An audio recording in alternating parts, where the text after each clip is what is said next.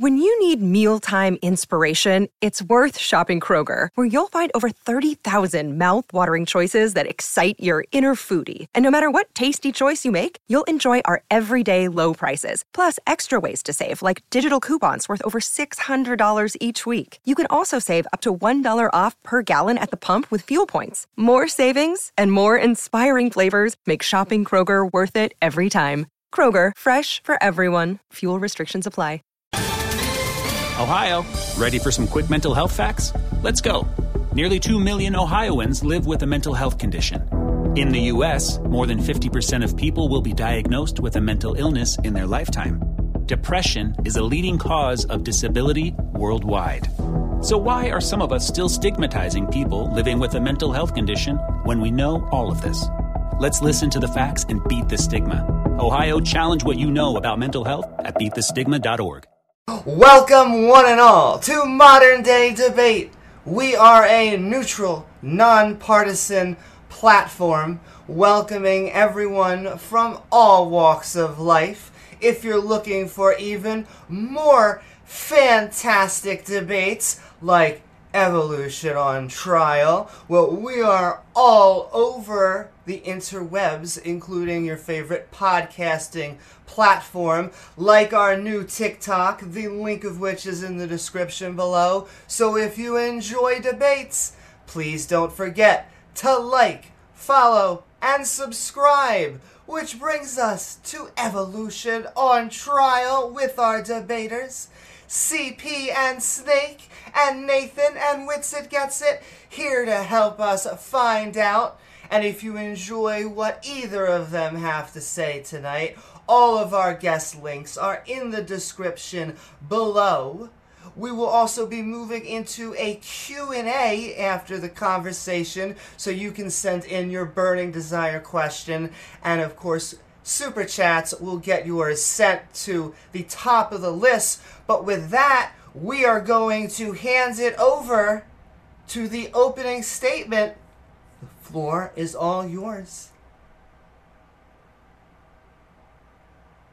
Hello, everybody. So we are going to be here. We are going to be going against what is traditionally taught in our educational system, that being evolution.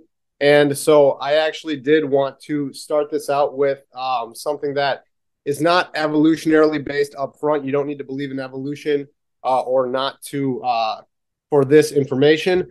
But this here is actually a picture of the leading cause of death in our country. This is late stage heart disease on the A side. And then the B side is a 5-year follow-up. They widen their arteries, not just in their heart, but their whole body. No medication, no surgery. This has been done with nutrition alone. This is the only way in our medical clinical data that has been shown to reverse heart disease. This is done with plant-based eating. So people with chest pain, joint pain, high blood pressure, high cholesterol, they have dropped their cholesterol 100 points, blood pressure 20 points in just a matter of weeks. And why I bring that up is actually because, so I'm going to school for nutritional cardiology, and I have to write a paper through the evolutionary worldview lens because that is what is taught in science. And so I want to write a paper on the metabolic development of humanity and go through the key developmental points of our metabolism, starting from the beginning to now, to show why plants are the only way so far that have been shown to reverse heart disease. And why I start with that is because what that is right there, what this picture is, this angiogram, this is data. This is something that we have observed, we have recorded, and that is something that is required when you claim to be science. Once you claim to be a science, you fall under the scrutiny of the scientific method. You are allowed to be criticized. You're allowed to be examined for strengths and weaknesses.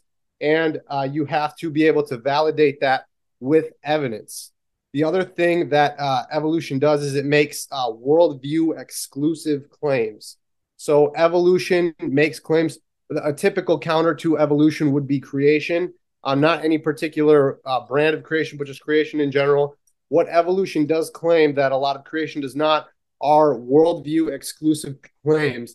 That would be something like non-life being able to become alive, which is very important because if no life can form naturally, then nothing starts evolving. And so that is a worldview exclusive claim. You also have the exclusive claims like prokaryotes becoming eukaryotes. You have to be able to demonstrate that a parent's population can over time have a bifurcation of the populations, and suddenly you have offspring that are plants on one side, plant cells, and animal cells on the other side. This is a worldview exclusive claim of evolution when you take it to the macro sense of common ancestry. So these are claims that will need to be shown because they do defy our everyday beliefs. The only thing that we have ever observed, and I've gone to quite a few sources for this to confirm it, but the only thing that we have ever observed is non-life staying not alive. We're not able to naturally swirl chemicals and then have them produce life. And we only have ever observed life producing life, never spawning from not living. You also have like bacteria have only ever remained bacteria. Richard Lenski right now has the longest running experiment, and those are still E. coli. They are not becoming a new type of, say, algae or anything like that. Dogs have always produced dogs, and people have always produced people. That's all we've observed. That's all we recorded. So that is our scientific data. So your worldview exclusive claim that is counter to these 100% of scientific observations we've made in the natural world, you have to be able to show something that is to the contrary of everything that we have ever observed and ever recorded. Because as far as creation goes, in time, you could show a dog produce a non-dog. That would falsify creation. But until then, that at least jives with creation. But evolution claims that a tree shrew millions of years ago became the mammals that we have now, including dogs, including us. So you have to be able to show that that is actually possible rather than gene pools containing certain limits. That is about all that I have just to open. So Austin, if you want to add anything to it, feel free. Hey, how much time do we have left? Amy? About seven minutes-ish. Okay. Yeah, so like Nathan said, when you claim to be a science, you have to adhere to the scientific method. Of course, this is claiming a natural science. It claims to the natural world. So we have very specific parameters that natural science is. You have a naturally occurring observable phenomena. Evolution dies right there. Literally, you don't even have the first step of the scientific method. You don't have a naturally occurring observable phenomena, much less are you actually presupposing a cause, manipulating it, controlling the alternative variables, and then doing a scientific experiment to prove the cause of this alleged effect. I actually call evolution religion for atheists because that's what it is. And what I know for sure the rebuttal to Nathan will be is, well, you're conflating subjects. You're talking about abiogenesis. We're talking about evolution. Evolutionists use this tactic a lot. They try to compartmentalize the conversation to get a free pass on all the assumptions integrated into it. One of the examples of this is, like he said, abiogenesis. Now, say someone's a creationist and they want to invoke evolution. It makes it slightly more tenable, but it's still absurd. But another one so we know that truthfully, evolution was proposed as a way to explain life, the complexity within, without invoking intelligent design. And any good faith assessment of the conversation would acknowledge this, but it is a typical tactic to compartmentalize and say, oh, well, that's a different subject.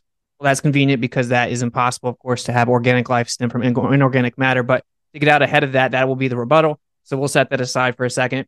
One of the assumptions that evolutionists like to ignore is the immensity of the timeline. You need billions of years at least. In fact, to even get it to statistically be possible, you have to actually assume infinite time and infinite possibilities. Of course, this does not exist, time being merely conceptual, but even in that conceptual linear program that is time, you don't have an infinite amount. And you then come up with fairy tales within that assumption built upon things like radiometric dating. Radiometric dating, you don't get to pretend that's not part of your claim. It objectively is. It's a requirement. It's a prerequisite. In fact, the debate should start there every single time until you can establish the validity and veracity of your timeline claims. You can't even pretend evolution is viable in theory. And evolutionists don't want to talk about this, but we're going to have to, because that's the first step. You need billions of years at least, which means you need to substantiate your claims that exists. And you cannot do that, of course. There's many reasons we get into it, but of course, the daughter parent isotope relationship, the lack of contamination, a constant decay rate, and many other things. So we can gladly get into that. You know, that's the first part of it. And this is a religion. And so I think that it would be best that people would just accept evolution as a religion, disguising itself as science, masquerading as science. It doesn't adhere to the natural scientific method. So that's the fundamental part. Of course, the scientific or the statistical impossibility of nucleotides and proteins magically co-aligning themselves perfectly and mutations being beneficial consistently, and then addressing irreducible complexity, where the organisms would actually have to have coexisting parts and mechanisms that all work together in order to sustain life. And basically, when it comes to evolution, in summary, we're supposed to give them this magic wand where they can just say what ifs and make up science fiction stories on the go, on the run, as they make stuff up, and somehow that's science. But it is not. So we're going to have to hold your feet to the fire as it pertains to that. And we're going to be calling out the base assumptions in evolution. And once that happens, evolution dies. Thank you so much for your opening statements. That was the skeptics. We're going to hand it over to the evolution side for their opening statement. The floor is yours.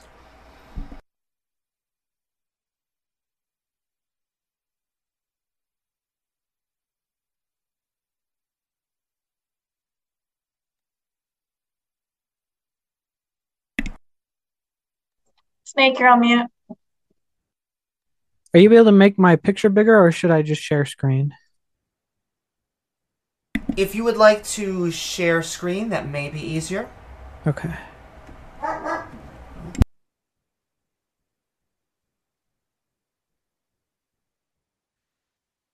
All right, hopefully that's big enough. And I'm just start my own timer. Okay.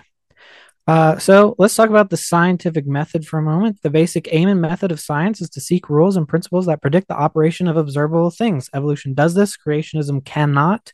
The proof is in the pudding. Evolution has the fruits, and creation does not. Additionally, evolution is cross-confirmed by nuclear physics, thermodynamics, chemistry, mathematics, archaeology, geology, paleontology, comparative genomics, and comparative anatomy, among others, as well as its numerous predictions of biological functions, fossil record predictions, and uses in technology and medicine. The theory produces real results. So this debate is titled Evolution on Trial. Well, evolution has been on trial many times. These are just a few of the famous cases where evolution has won every time and creationism has lost every time. Intelligent design and creationism were conclusively shown over and over to be completely unscientific in a court of law. This trend will continue tonight. The theory that all life is connected by way of evolution gives us predictions about the fossil record, predictions that the inconsistent, vague creationist hypothesis cannot, thus making evolution scientific by definition. That's how it works. There are zero reasonable objections to the fact that it's possible, and to propose that it predicts the record of animal populations by pure coincidence is pure dishonesty. Every single change necessary for macroevolutionary changes has been observed in real time and observed in the fossil record.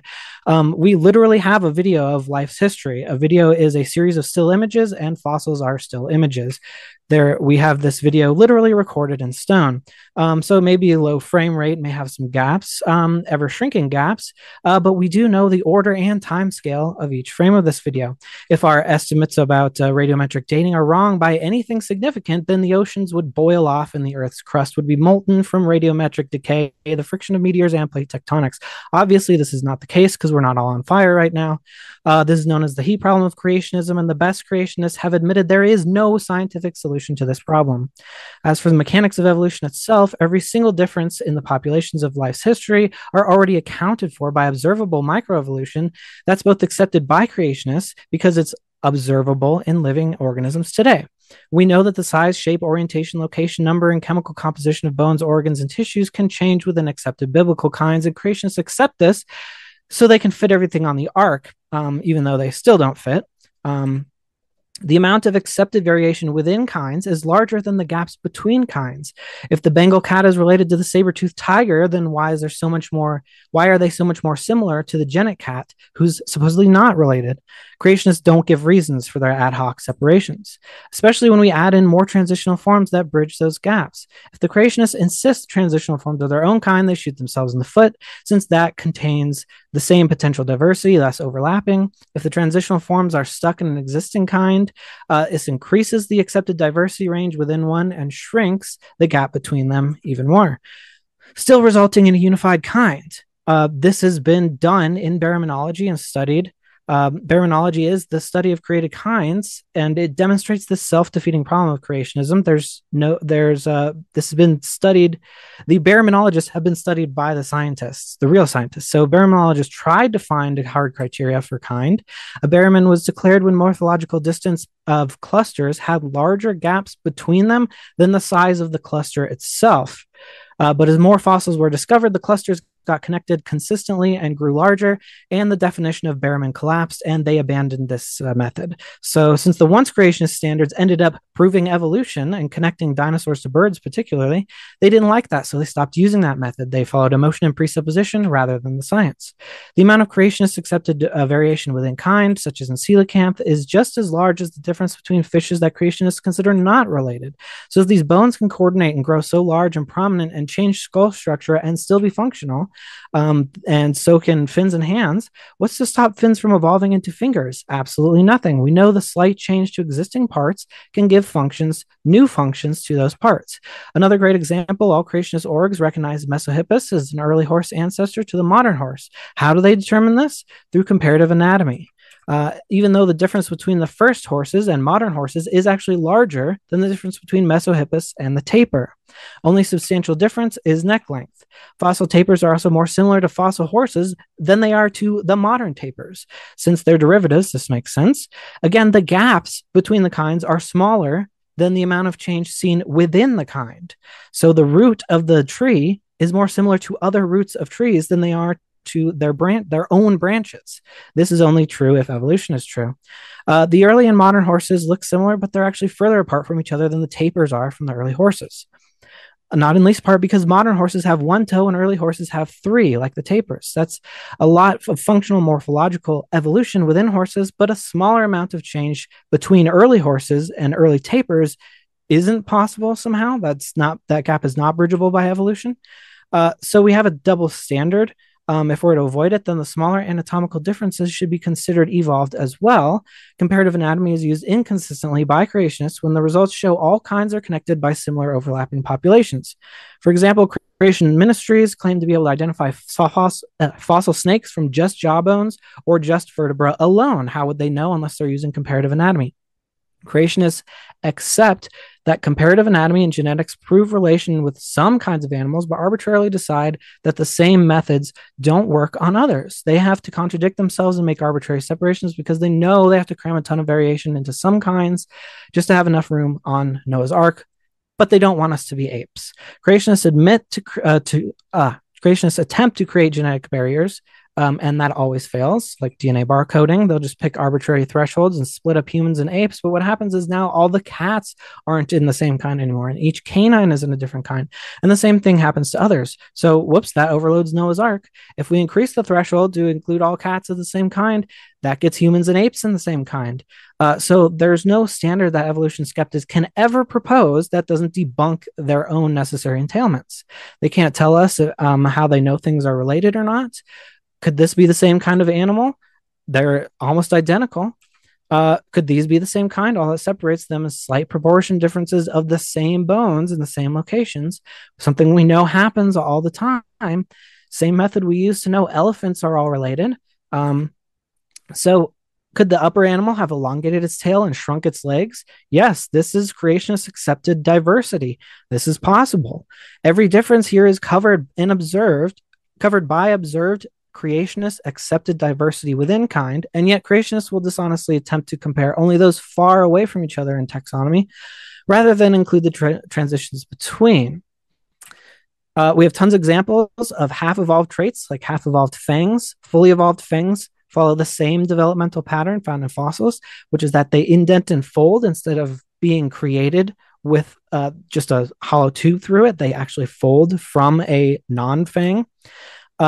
We've observed in real time the macroevolution of a new kind of organism. Single cellular algae and yeast of different species and different methods have been observed to independently evolve multicellular bodies, not random clumpings of individuals coming together. This is the beginning of tissue differentiation. proving that definitively that the new functional information can evolve without any intelligent design simply by modifying existing genes. Organisms don't suddenly sprout wings, they modify them from existing structures. It's a major misconception about evolution. Number two being that it's undirected, it's not, the environment directs evolution. Plants are amazing examples of evolution too. All these plants can crossbreed with each other and graft onto each other, meaning they're related. We have plants with drastically different body plans and internal chemistry like these, yet we know they're related. Same with mustard flowers that evolved into broccolis and other plants, which can also be grafted together or crossbred. They're modifications of existing structures, yet they have different structures by emphasizing different traits. And that's what we're talking about today is evolution, which is not origin of life, but origin of species and change of life. Everyone knows that we're not here to talk about abiogenesis, Nathan. Also, the fractal patternnicity of Romanesco broccoli is yet another beautiful and incontrovertible example of functional information evolving without any intelligent design. So ERVs prove that it's a mathematical genetic certainty that evolution happened. These are viral elements that inserted randomly into host DNA. They get inherited if they infect the right cells. There are thousands of these infections, and given random nature, all similarities for these highly variable regions are only possible through evolution. They connect all of mammalia. We share hundreds of these with chimps, and that's just one virus group that's on screen. Over 200 of them, some of them which belong to non-human species that in their wild form do not infect humans. They were acquired by non-human ancestors. This number here is how likely it is that this happened by chance. That's more than 83 Googles, each of which is followed by 100 zeros. There isn't even a word for a number that large. 20 times larger than the particles in the universe, or than the number of particles in the universe. There are lab experiments showing that ERVs can be restored to active viruses, proving they're viruses, not divine. If anything, the creator could and should easily use these to disprove common ancestry, yet we see precisely what we expect with evolution. Endosymbiosis is evidence of evolution because they are invasive cells that have a different form of DNA. Mitochondria are. This has been observed to happen in nature and in the lab. So that's been tested. And there's no reason for a creator to do it like this because there are animals that don't have mitochondria with their own bacterial DNA. The fact is that evolution makes novel predictions such as Archaeopteryx and Tiktaalik, and many more, and explains them mechanistically. Thus, it is science by definition. The only move that remains for the evolution skeptic is to assert that reading an ancient religious tome is a better scientific method. If you use this method of assuming absolute certainty of some book, you'll categorically never be able to know if it is wrong, just a blind assumption. We know creationists accept that the size, proportions, shape, orientation, location, number, function, and chemical composition of bones, as well as muscles, organs, and tissues can change within accepted biblical kinds, and creationists accept this, but they can't put them together. This somehow magically stops at some point that they don't like. So basically, what we went over is these 4 points. All necessary changes are proven to be possible. Only small anatomical gaps exist, explainable by what's observed and predicted by evolution. There's a presence of genetic and anatomical features only possible through evolution, and evolution can predict the natural world. All of this evidence backs evolution. What backs the alternative? Absolutely nothing. No ability to define the terms. No evidence. The alternative isn't scientifically possible due to the heat problem, and it all rests on God of the gaps fallacy. So compare the two weights of evidence. All they can do is just assert a ridiculously high bar of evidence, so that unless we have a video evidence of every cherry-picked step of evolution, we can't be confident in it at all. So that is my presentation. Thank you so very much. Snake was right. I do have to say it was 12 minutes split, and so what I'm just going to do is that however long CP that you talk for, I am just going to have a counter, and we're just going to give that to the other side, and then we're just going to go into the opposition, or to the conversation. But CP, right over to you. Okay. Yeah, I'll just try to keep this extremely brief, just sort of touching on like very, very layman's terms, everything wrong with the very first argument. So basically, you claimed that the only thing we can ever observe is that non-life stays not a life. What the fuck? If you simply just look at dogs, you can see evolution within years. You can see crossbreeding to very specifically make a type of dog that wasn't there before. Like a dog that you would see on the street is nothing to do with a wolf. And that is immediate evolution. We do not need carbon dating. We do not need millions and millions of years to see this. The food that you are eating in the fridge is literally evolution. It's been genetically modified to be a certain way. You can possibly argue that this is humans doing it, but they're doing it via natural means in a much quicker rate, showing that it can happen within the natural world. You also claim that evolution is religion for atheists? No, because evolution is constantly changing and adapting via scientific evidence that we receive. And you claim that believing in evolution therefore excludes you from believing anything else. Honey, you can believe whatever the fuck you want. No one's telling you not to believe in God if you want to believe in evolution. That's freedom of choice. The only difference between evolution and religion is we're not damning you to hell if you don't believe in us. That's something else. So you don't need billions of years to see evolution. You can literally see evolution in your refrigerator, and I just want to keep it brief. So that's all I got to say. Woo-hoo, that works out. So basically, guys, I'll give you a minute, and then right back into the open back and forth. Thank you, both of you, all of you. Nathan, let me take the minute, and then I'll just let you talk at first. I just gotta say, like, you guys are saying contradictory things, and then Snake's entire presentation was about creationism. Like, literally the entire thing. Everything he said. God, God, God, God. I hate God. Creationism, creationism, creationism. But that's not what the debate's about. It's this evolution on trial, a positive claim of evolution. It has nothing to do with creationism. And then your own partner then says it has nothing to do with whether or not you believe in creationism. But Snake's entire presentation was about creationism, which goes to prove what I said in my opener, which was that is the actual motivation for evolutionary assumptions, is to avoid intelligent design. And you do need billions of years. And the most important thing they won't get addressed is adaptation. I'm not even going to concede that, because that's not real. Because in order for something to quote unquote adapt to its environment, it already has the information and ability to do that within it ingrained, which means there is no external information introduced to give you adaptation, nor can you jump over to change the species. And all right, with that, well, it's all to the entire floor. The open conversation begins. So, Witsit, why did you think that my whole presentation was just about God? Did everything with the scientific evidence and the papers, did you think that was all about God too?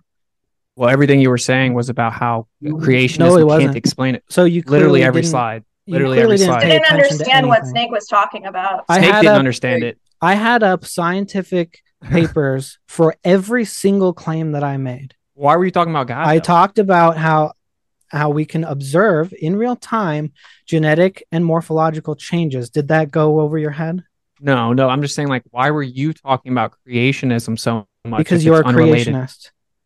Okay, but that's not what. And that's the challenge to evolution. So only creationists challenge evolution. Yeah, and doesn't the fact that I have a different perspective actually disprove your point that evolution and religion are mutually exclusive? You said this proves your partner's point. But me and my partner are not the same person. Which also shows evolution, because genetically we are quite different. What point you guys should debate then, I guess. Is contradictory between us? Well, let's address some of what Snake was saying here. So I do think that a lot of what Snake was saying, like showing these examples of animals being able to do different things with their limbs, animals are able to figure things out. They're smart. They're trying to work with their environment. So if a fish has fins, it can still try to do some things with those fins, but to show them to turn into something like an arm, which has a completely different function, is, I don't think, something that we have ever observed. But we can observe these micro Austin, you dismissed it, but like these variations, these adaptations, these things are able to become more accustomed to their environment to give them a better chance of survival, especially animals where survival is pretty much one of the only things on their minds. Snake, you did mention that there are predictions that are able to be made with evolution. I would like to ask you about that because, say, for example, one of the things that you're able to predict if you were going to take, for example, this is about evolution, but I think just about everybody knows creation is kind of the main opponent of evolution in our modern world. And so a prediction of creation would be something like, say you grow peaches. And so you're going to be able to say, okay, I'm going to plant these peaches and they're going to produce peach trees every single time. So a creationist could predict that, and that they're going to be able to get those peaches. And this is something that an industry would rely on. Like if you were a peach farmer, you're going to want to have peaches. You're not going to want to have pine cones pop off of those trees.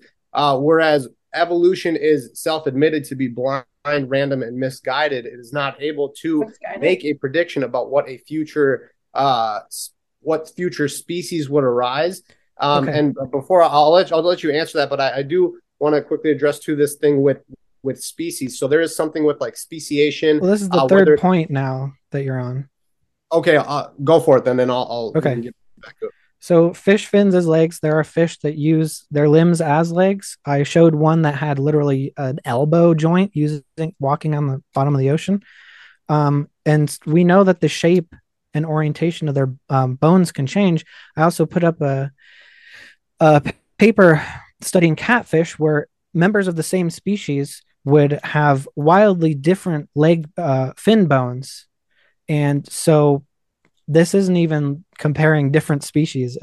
They all have different shapes of their fin bones and they're all functional. And we know that their muscles and their bone structure can change. So why? And we know that they can walk on land. So clarify, your argument is that anatomical differences prove evolution. That's part of the evidence. Well, wow. So that makes it possible. Yes. With the fish that you show, so like we have you and I have different jaw structures, and so our bones would look different, but we are still the same species. And you can have, especially because of mutations add up throughout time. So as these mutations add up, you might get legs that start to grow in a little bit different position. They might dangle a little more straight down or a little further back. And whatever, if one of those fish can swim faster than the other, they're going to be at a little bit more of a competitive advantage to get food. Right. So where's the limit of that? Can a like a wolf-like animal that swims a lot lose its hair and its hind limbs and become more like a whale or a seal?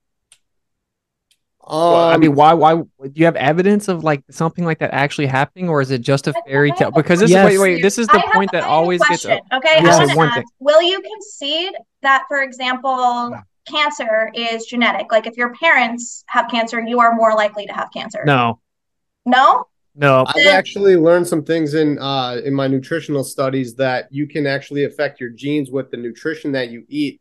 So people who may get cancer because it's in their family lineage, they tend to be eating the same things as their parents, as their grandparents, and so they can get these cancers. But people who they've done studies with people who eat plants, and within 3 months, 500 genes switch. Good genes turn on, bad genes turn off, and these are able to have cancer preventative effects. So it might have something to do with the environment. That's a nutritional component, not to mention like carcinogens that might be. Yeah. All right, Pitch. But that's also genetic. Show the evidence. Wait, this is what's funny. We don't even understand cancer, and carcinogenic infection is not understood at all. And actually, there's very many studies that show that it's actually parasitic in nature. So, like, to claims founded upon carcinogenic infection is insane, dude. It doesn't make any sense. I just want to know, can someone address what I want to know? I'm literally calling for your evidence. Show me evidence that if I eat a bunch of kale, I'm not going to get breast cancer, despite the fact that I've got HER2 genetics and an 80% likelihood of getting it. Can you have a card? This is a complete. Do you know what you're asking how to cure cancer? Show me the card. We'll talk. Show it. Okay, I'm sure you could, but there's many examples of such a thing, but it's a diversion. You tried to claim that cancer was genetically passed down. That's a cool story, but that isn't reality. And this is the main thing that evolutionists, people always concede this to evolutionists, but I'm not. Okay. What they do is they say microevolution and adaptation. That's what creationists concede. But this is a misnomer, because in reality, if there is say the birds with the beaks, right? They already had the information within them to change or adapt. That's how evolution to be true. Wait. For evolution to be true, you need an external introduction of additional information. No, you don't Why? get adaptation. that's not how Why? evolution works. You It don't know is. what you're talking about.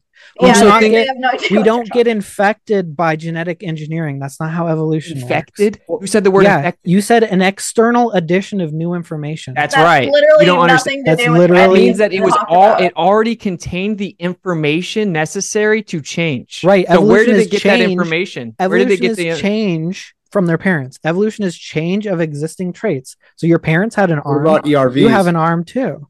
Where So did it get the to address- information, Snake? To address from their parents, as I just said, you need to. ERVs would be Okay, so as internal, a court, that becomes so internal. addressing your cancer claims, there are genes called oncogenes, which are known to cause cancer or to suppress cancer. And if you have it, you have a higher rate of cancer. And those ERVs that I mentioned will sometimes interrupt genes that will cause cancer. So there are certain genes that if they're turned off, we know this is the mechanism of cancer. If your cell doesn't have a certain gene or has genetic damage to that gene, then it will get cancer. It can't die You off. don't understand cancer. So that's you don't patently understand I haven't anything seen about any cancer. evidence that if we eat a You bunch don't. of kale, we're not going to get cancer. If you know exactly what Nick, cancer you is, why told don't you me cure put it? that in the chat. I haven't seen a single card. I just want to say though, How do you Snake think? intentionally, So you Snake think that intentionally didn't let me. cancer just happens? Real fast, no, real fast. absolutely not. Yeah, you intentionally You told me skated I have past no the idea what rebuttal of your. cancer is. You said they get it Yeah, from how the does parents. cancer work? Okay, How you does said that they cancer get work? real fast, one at a time. Why are you Snake. so? I still have to address many points that you guys brought Okay, up. fair enough. But can I just address? You said that they get the additional information from their parents. Okay, so you don't seem to understand your own position, which was very abundantly clear when you read your screens off. But my point is that you're saying the information's already present. So where did it come from if the idea is that there's billions of years of an evolutionary process where information is additional to the original state? You don't Your understand mommy your and your claim, my brother. daddy had sex, and their genes mutated, and you got those genes. Where'd they get the and they information, Snake? recombined. Where did from the their additional parents? information come You from? do pick up mutations, and the more mutations you have, the more likely you are to develop certain cancers as well. Like cancer is a mutation. You have things in your genes that Right. go haywire. Yeah, I this know, honestly Nate- sounds no, like you're Witsit doesn't conceding understand exactly this. what we're saying. So No, you don't understand the point is that you claim that they have additional information to be able to adapt. What it shows whenever something adapts to its environment is it was intrinsically ingrained with that informative ability to change relative to the environment. So when you show me something that's the same species changing, that doesn't prove anything other than intelligent design. That's what Like it All proves. right, for example, Witsit, let me did. ask you dogs. something. You can breed Let- dogs that are. All right, let me ask you something, Witsit. Can you explain in your own words for the audience how you understand the concept of natural selection? Because I'm curious how you define it in your own understanding. So to you, what does natural selection mean? I don't know. It's not my claim. You tell me there's 15 different versions.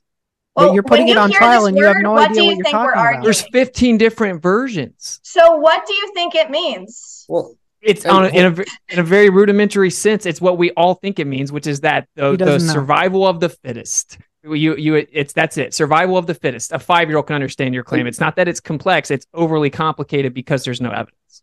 and That I is the think that's 5-year-old something version that, of it. That's what it something is. big with what No. Austin is saying here is you have these limits. So you're in different kinds will have a gene pool, and you're allowed to go within this gene pool and experience these different variations. Maybe if you're a dog, if you have thicker hair and you go or thicker fur and you go to a warmer place, you're going to develop thinner fur. You select for dogs if you're breeding that have thinner fur, and dogs can get longer legs or shorter legs. But there are limits within this gene. Yeah, what are the limits? It's God's limits. What are the You're limits? laughing. I Is- thought you were a creationist. Is it That's weird. limited? Is it limited? Why'd you think it was a to- creation? Yeah, That's what he said. Each gene pool has a limitation. You are not. Yeah, what is allowed that to- limit? Is the limit can a land mammal not evolve into a whale, and why not? Wait. Because You're making the it positive doesn't claim that it have- can. It doesn't have the ability to develop aquatic required Why not? fins like gills. Whoa, do I need to break down Whales basic don't have logic? gills. Let me Whales break don't down have basic gills. logic. Okay, We're in the middle of a conversation here. You're reversing the burden of proof. Reversal of burden of proof, Alice. I will say No, one at a it's not. time, sending love to all. It's textbook shifting the burden of proof. No, it's not. Guys, we don't want You're the you moderators said that to there's a interrupt limit. our party. So Okay, go ahead. I mean, just reverse the burden of proof when you're on trial. You said Go there's a ahead. limit, so that's your burden of proof. That's what evidence shows us. That's what we have available. No, it's not. You're making additional claims. There is no evidence that shows that a land mammal cannot lose its hair and have its legs. Can you prove Santa does not exist? And evolution has predicted the fossils that would be there if that happened. So we have land mammals that look like aquatic land mammals, that look like aquatic land mammals with bigger feet, that look like aquatic land mammals that have bigger front feet and smaller hind legs and a bigger tail. So that's whale evolution. And it's in the right time period. And it's a transitional form. And it was predicted by the theory of evolution. That's why it's science. And that's why you will fail all tonight. Great one. You can go, Nathan. You can go. Yeah, ahead. you have no response. Yes, I do. You're shifting the burden of proof. This is 7-year-old. I just gave the. You can't listen. interruption. Okay, we're done with you. You don't listen. I just told you. So I have no response, but you had to interrupt me. I just told you that you made the claim about the You're limit, emotional, and then man. I gave you the evidence for my claim. Then you just went back and did your stupid first claim, even though I was 3 words in, and you said I have no response, and then I was 3 words in, and you interrupt me. You stopped talking. Watch out, Snake. Wixit's calling you hysterical. I know. He needs to be handled like a little. There are a lot of different. There's variation within species, and there were a lot of created kinds. There were a lot of variation within these species, variation within these kinds. So we are able to find fossils that, because of how glorious our maker's creative ability is, we can find fossils that pretty much can line up how we would like to. That is something that I do not disagree with. I don't disagree that they were get a mudfish that has the ability to breathe in multiple domains. It's a creative. Like, here's a marvel of creation when you get an amazing feat within a creature. Now they're not curious, like, according to your worldview, this is your worldview on trial. No, I'm trying to see where you're coming from so I can understand it. So Absolutely. When you hear all of this evidence of all of these fossils that we have uncovered, I'm just kind of curious, according to your worldview, how do you explain it? Do you think that they are conspiracy theories or fakes, or do you think that they are basically put there by God? Like, I'm just kind of curious how you account for this evidence and still maintain your worldview. Yeah, there are a lot of various species, and maybe you are a fish that has your legs more straight down, or maybe they're a little more angled back. And so one thing with creation is there's a post-fall, and then there's a post-flood where you get an environmental difference, and some of these fossils might not have been able to handle a shift going on during a flood or before the fall. And so they are not able to make it into this world where we are now. And so we don't have these species living among us. They were living with us in the past, but right now they are not. And maybe having your legs tilted back a little bit, you were a little too slow to be able to escape the flood or anything like that. There's all but it's religious and unfounded if you make that claim, Nathan. But they can make up stories of the past, and I do want to break this down. Okay, this is evolution on trial. It's a positive claim. So you're showing anatomical structural differences in bones and saying that, therefore, things go from one species to another if you make up stories, and then you're granted the assumption of billions of years. You have the positive claim. Snake repeatedly said, show me that isn't true. Show me that can't happen. That is incredibly illogical. You can't prove that Santa doesn't exist. You don't prove negatives. You're making the positive claim, and you're wanting us to grant billions of years and replace your assumptions. That's not how logic works. You claimed where you're coming from, but what I want to say in terms of can I respond to that real quick? And then, just real quick. So I just want to respond with where I'm coming from with this. So we have presented a plethora of evidence because our job is to prove our claim. So I understand where you're coming from with this. Now, your job in order to counteract this evidence is to either present counter evidence that is more credible and more believable, or to show that our evidence is incredible. And I'm giving you the opportunity right now to challenge our evidence. And what I'm hearing from Pitch is interesting in that basically they believe that there's post-flood and pre-flood. And I'd like to challenge that by asking, if that was true, then how come we don't have only 2 clear, distinct fossil records of post-flood and pre-flood, but rather post-flood and pre-flood, but rather more of a continuous spectrum? So that is where I'm going with this. So I'm inviting you to win this debate by challenging our evidence and proving it's not legitimate or providing stronger evidence. This is where I'm coming from. Does that make sense? Absolutely. I will get to, I'll try to run through this pretty quick here to just go with what Austin had said real quick about the trial, which Snake, you had brought up trials in the past. That is one thing, that creation is a belief, a faith admitted up front and not being asked to be taught in science. So kind of like what I had mentioned in the beginning is when you are claiming to be a science rather than a belief on origin. Real quick, those trials were asking for creation to be taught as science. And that's why I disagree with those. A creationist should not be advocating for creation to be taught in science, because origin would be so hard to pin down because none of us are there. There's a lot of inference that goes into a lot of this. And so when you bring up something like bone structures or the layouts of certain species of animals, these are both explainable by either common designer or common ancestor. The result is kind of the same in that it is common. And so one of the things that you would have to do for evolution is, if you wanted to oust creation as a competing belief in origin, you would have to show an exclusive worldview claim that would be something like, if a dog or if animal cells had a common ancestor with plant cells, you need to be able to show that there is a split. With the layering, why we get the layers the way that we do is because when water is moving, it is able to sort certain, it's called, I think, hydrological sorting. So there's a sorting that goes on with particles, and then they layer out in a certain way. And with the flood, you not only have waters coming from above, but also from beneath, would be a flood interpretation. So this would give you these layers that sort over time. And this would be kind of catastrophism, but there is something called polystrata vertical petrified trees, which are trees that run vertically through multiple millions of layers of coal seams, according to evolution. And these trees actually even end up going through multiple coal seams, and you're getting all of these layers. Now, evolution and people that I have talked to will actually attribute this phenomenon to a flood. So evolution is laying claim to a flood being able to create these layers.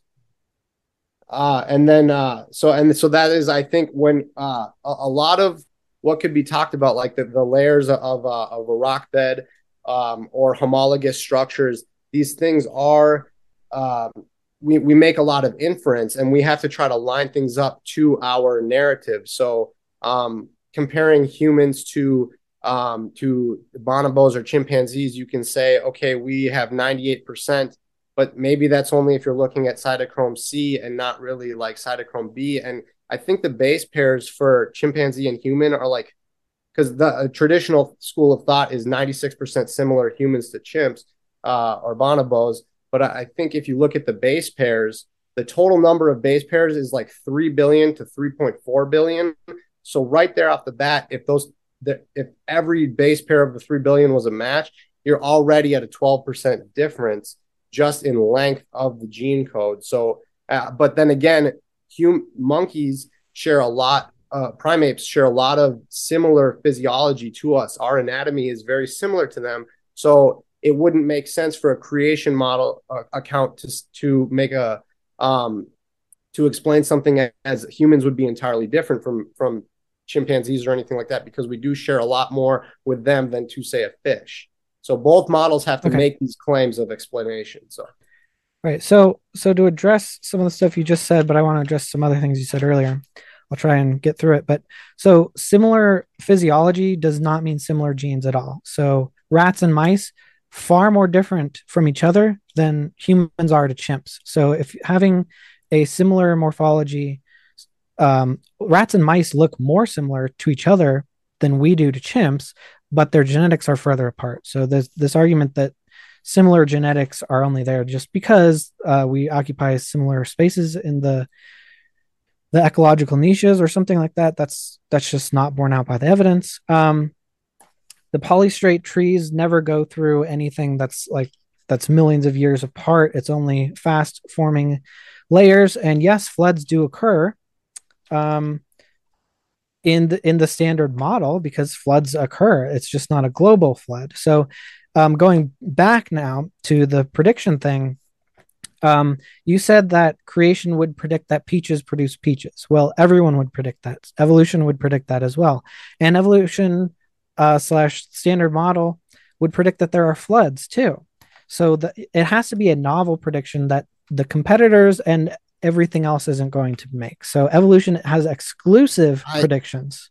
I would say evolution does not predict peaches would become peaches. If we were having this discussion 65 million years ago when we were all rats, the contention would be that we don't say that rats would become non-rats, but eventually you get rats that become dogs and you get rats that become monkeys, and you always get these same things producing these same things.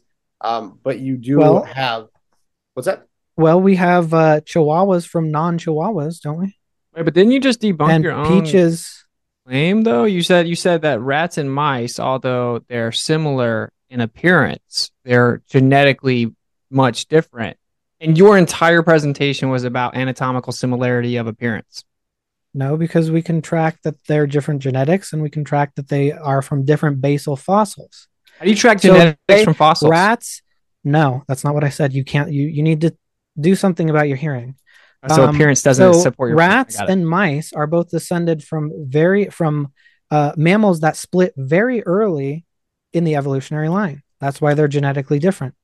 Well, you just said, my point is you said that even though things look the same, they can be genetically significantly different. And your entire presentation was showing bones that you think look pretty much the same.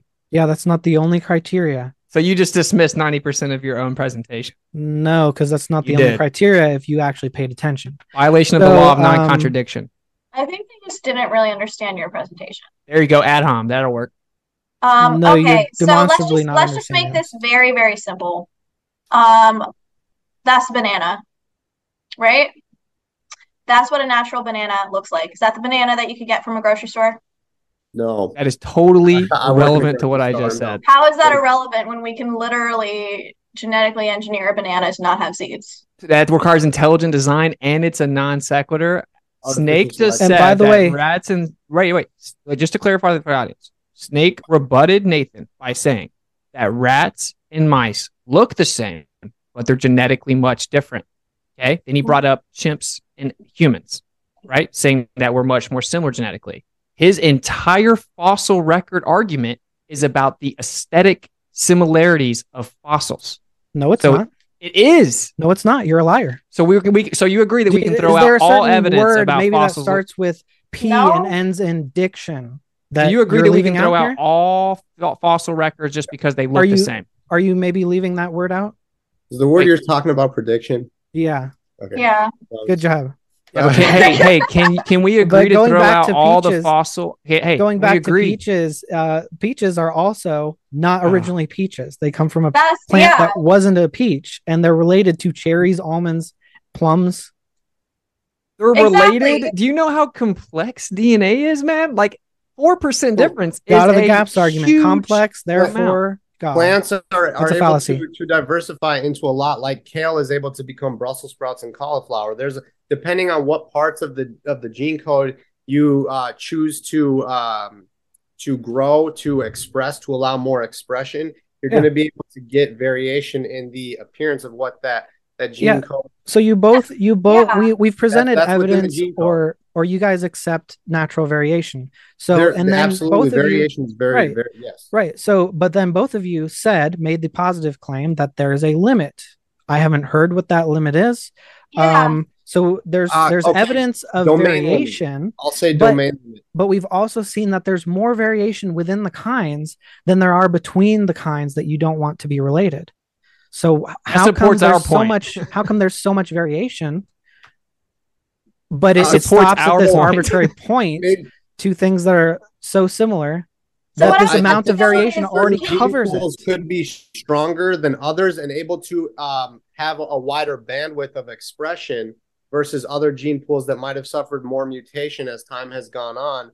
So they might not be able to diversify as much.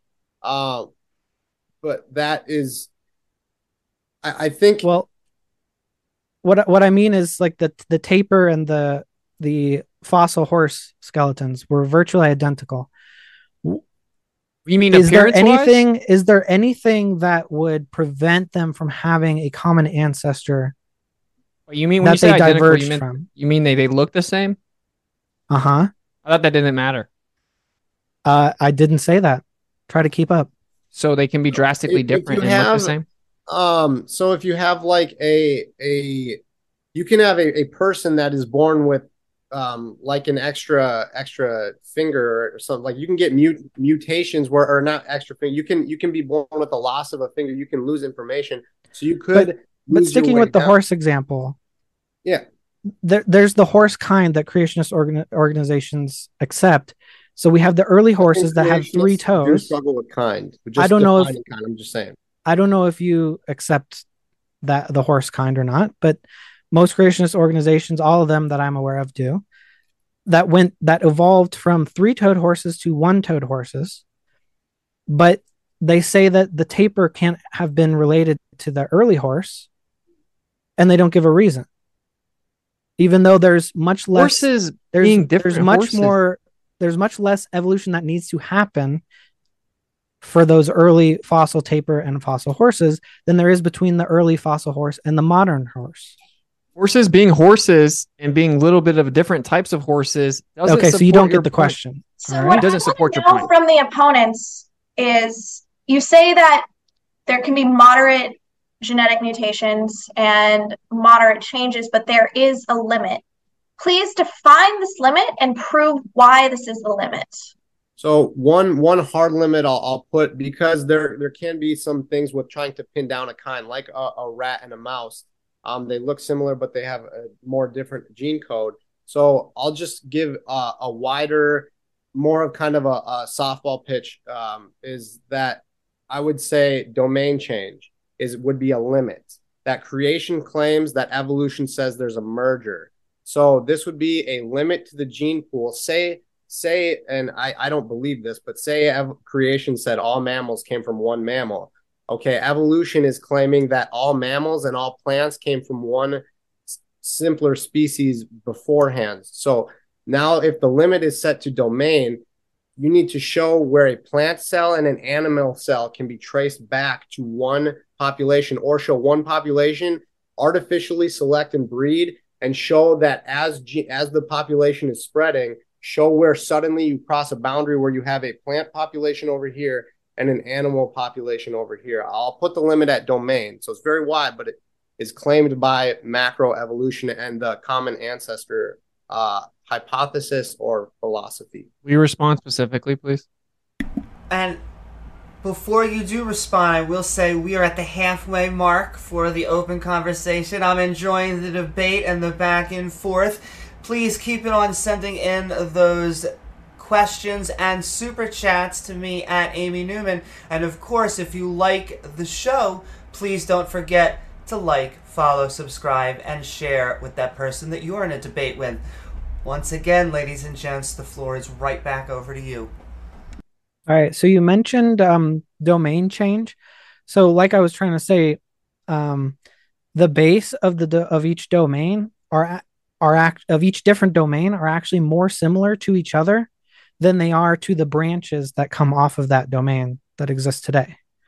I would agree. A common designer would have similarities. A plant should have a similar genetic code to us, because if we're going to extract nutrition from a plant, it should be recognizable to our body. I would just like to see the split in the population where one becomes plant and one becomes animal. Yeah, will you guys address that specifically, please? So basically, you're putting the burden of proof that we need to prove a plant becomes an animal, and if animal and plant besides that, nothing quantifies as evolution. So if we can potentially show that a fish becomes a human, that's not considered evolution by your standards? No, your claim is that plants can turn into animals. Mm-hmm. So basically, you've set the limit. You've said in your definitions, and I'm holding you accountable to this, that basically genetics can modify, and it's totally fine. It's still not evolution unless a plant becomes an animal. That's so just basically, one of the you're limits. trying to put an umbrella over all other modifications that might happen over time, saying it's not technically evolution. And I think, first of all, that we can show that plants can evolve into animals, but that your definitions are extremely off base and do not promote a fair and equitable debate, because you're encompassing. We can show it's possible. Evolution is the one claiming to be taught in science, and that is an empirical science. So you should be able to show these claims through demonstration, in which we can then observe and then interpret the observation and make our conclusions. But this the basic competitiveness of debate is set on fair and reasonable definitions, and so you're trying to absorb the idea of, for example, a single-celled organism evolving into a fish and evolving into a human being as not evolution. Is evolution a science? I feel like you're not hearing me at all. Yes. Because I'm talking about the terms of a debate, and you're not interacting with me on a debater's level. It is a science. However, just because there are holes in a science, go back to CP, and then we'll get to the science. I just wanted to make sure that we have an understanding that evolution is considered science. So, I'm sorry, CP. Can you repeat that one more time? So I think that what I'm trying to do is set the terms and burden of proof for the debate. Now, a debate needs to be reconciled with mutual burdens of proof that are fair and reasonable for both sides. You have set the definition that evolution must be a plant transitioning to an animal, and therefore all other mutations and all other sort of changes that happen if this not plant to an animal are not evolution, but therefore intelligent design. And I'm saying that that is an unreasonable burden of proof and definition that is not really what the core heart of this debate is discussing. So however, I still think we can meet this burden of proof despite that. That is my main point. Why haven't you done it yet? Are you asking for evolution to be taught as a theory or as a philosophy or as a science? I think you're not really hearing. Well, if I was going to advocate for creation, I would say teach it in philosophy. I wouldn't ask that creation be taught in science. So I don't need to demonstrate that an invisible creator can make something out of the water. I don't need to demonstrate that because I'm not making a scientific claim. If you are going to claim scientifically, which is no longer an even fair foot back and forth in a philosophical debate, if you are going to talk about how it is a science and your claim is that scientifically plants, animals, mushrooms, protists all go back to one common ancestor, the LUCA, the last universal common ancestor, you need to show that there can be a division in offspring. Say that LUCA had 2-3 kids, and then several kids and then each 20 go one way towards mushrooms, 20 go the other way towards plant, 20 go the other way towards animal. You need to show that these changes can happen on a domain level. And if you say that you can show this, I would love to see this scientifically shown, because it would really go a long way for what I'm trying to do for schools. So if we can demonstrate this, will you agree to see the debate as a win to us in this case? No, just show it. You need to establish a burden of what we need to do to prove to win or lose. And I'm talking from the perspective of a debate coach. So is your burden? You want me to cover all of it? I'll cover all of it. I'll cover all of it. What you need to do. So you need to set fair and reasonable burdens. Okay, I got you. Tell them that we'll do it. We'll win. We'll go home. Okay. What you need to do is, since you're making natural science claims, scientific claims about the natural world, you need to adhere to the scientific method and scientific experimentation within natural science, which is a naturally occurring observable phenomena, which you claim a change of species. You can't even do that part. Then you need to experimentally validate the claim. Secondly, you need to show that the timeline that you require for your entire belief system to even be proposed in the first place can be scientifically verified without a plethora of assumptions. So radiometric dating needs to be verified scientifically. You then need to show, for example, one of the many things you need to show is what Nathan just explained to you, that you can have all these domain differences break off from a central common ancestry. You need to show that that's scientifically possible, not I can come up with a story in my head why I think it's possible. You need to verify every single part of evolutionary traits that can cause speciation to change based on science. That's what you have to do to win the debate, or you need to admit that it's a religion. Like domain. I showed that in the opener. I showed every single change necessary has been observed. To address there's a lot of stuff we need to address now.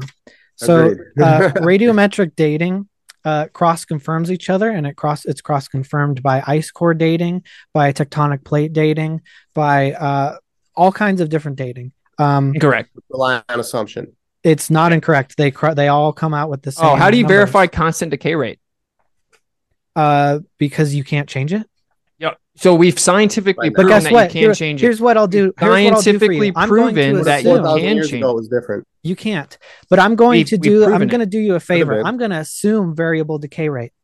Are you ready? So that you admit that what Are you you just ready? said is patently. Well, I'm going to say No, I experiments don't. that prove you're wrong, though. So there's muon-induced You decay won't. rate variations in a lab setting. We also have variations in decay rate simply by manipulation of temperature. These are experimentally done in lab settings. Muon-induced decay rate. And so that requires plasma state. So here's what I'll do. I'll assume that decay rate is variable in natural conditions. And you're going to need, not only are you going to need the Earth to be in a plasma state, but the Earth would be in a plasma state if that was variable, because Correct. accelerated nuclear decay produces, well, all nuclear decay produces heat. So if you accelerate it, you produce more heat. All creationist organizations are trying to work on this because this is an absolute knockdown defeater of your position, because accelerated nuclear decay will melt the Earth 20 times over, will boil the oceans off. The Earth will be hotter than the surface of the sun. Oh, just because you say so, but in reality, we have No, all it's because we can calculate how much heat comes That's off why of you a have to decay impulsively and chain. emotionally interrupt. We can calculate how much heat comes off of a decay chain. Yeah, that's a cool story, man. So we have It's all kinds of science. volcanic. We have So all you're kinds just a of science volcanic. denier. All We have right, all on kinds to of my vol- next Nick, point you're just before you bring up hysterical 10 and more emotional. points. Like everything you're I'm saying is emotional, Just and the guy is citing- incessantly interrupting me emotionally. And I so let you guys talk for a long time, and you brought up a lot of points I have to get to. Well, the whole audience can see that you're interrupting me because you're afraid to hear the rebuttal. It's Because you talk for 5 minutes, I talk for 1 minute, and then you try and talk for another 10 minutes. I wasn't even 3 seconds in. I would like both sides. Right, because I would like to finish. I do need one of you at least to. So it sounded like I don't even want to pick sides. You know he interrupted me. Everyone knows it. Of course One I of did, you- because I wanted to finish. Because Well, you then, interrupted me. deny it. Witsit, please finish, and then we're going to hand it over to you, Snake. Yeah, the point was simple that you have to assume constant decay rate, and we've actually shown a fluctuation of variables, not that the entire Earth has to be hotter than the sun, which you made up, and you can't verify how hot the sun is anyway, but there's all kinds of extreme situations. In fact, electromagnetic manipulation, and there are quantum fluctuations that can cause a fluctuation in decay rate. Just because you say nuh-uh and you make up a story about what would happen doesn't mean anything. You're claiming a constant decay rate, which means you're making claims of billions of years of what the Earth could or could not have done, and that is a base assumption required for radiometric dating. We can continue to go to all of them, but that's like, you can't even propose evolution without substantiating radiometric dating, unfortunately for you. Your entire reply is literally just nuh-uh, because I told you why, assuming I literally assumed that decay rate was not constant, and I showed you how that destroys your entire position. I didn't just make it up. The RATE team, which is a creationist funded professional, quote unquote,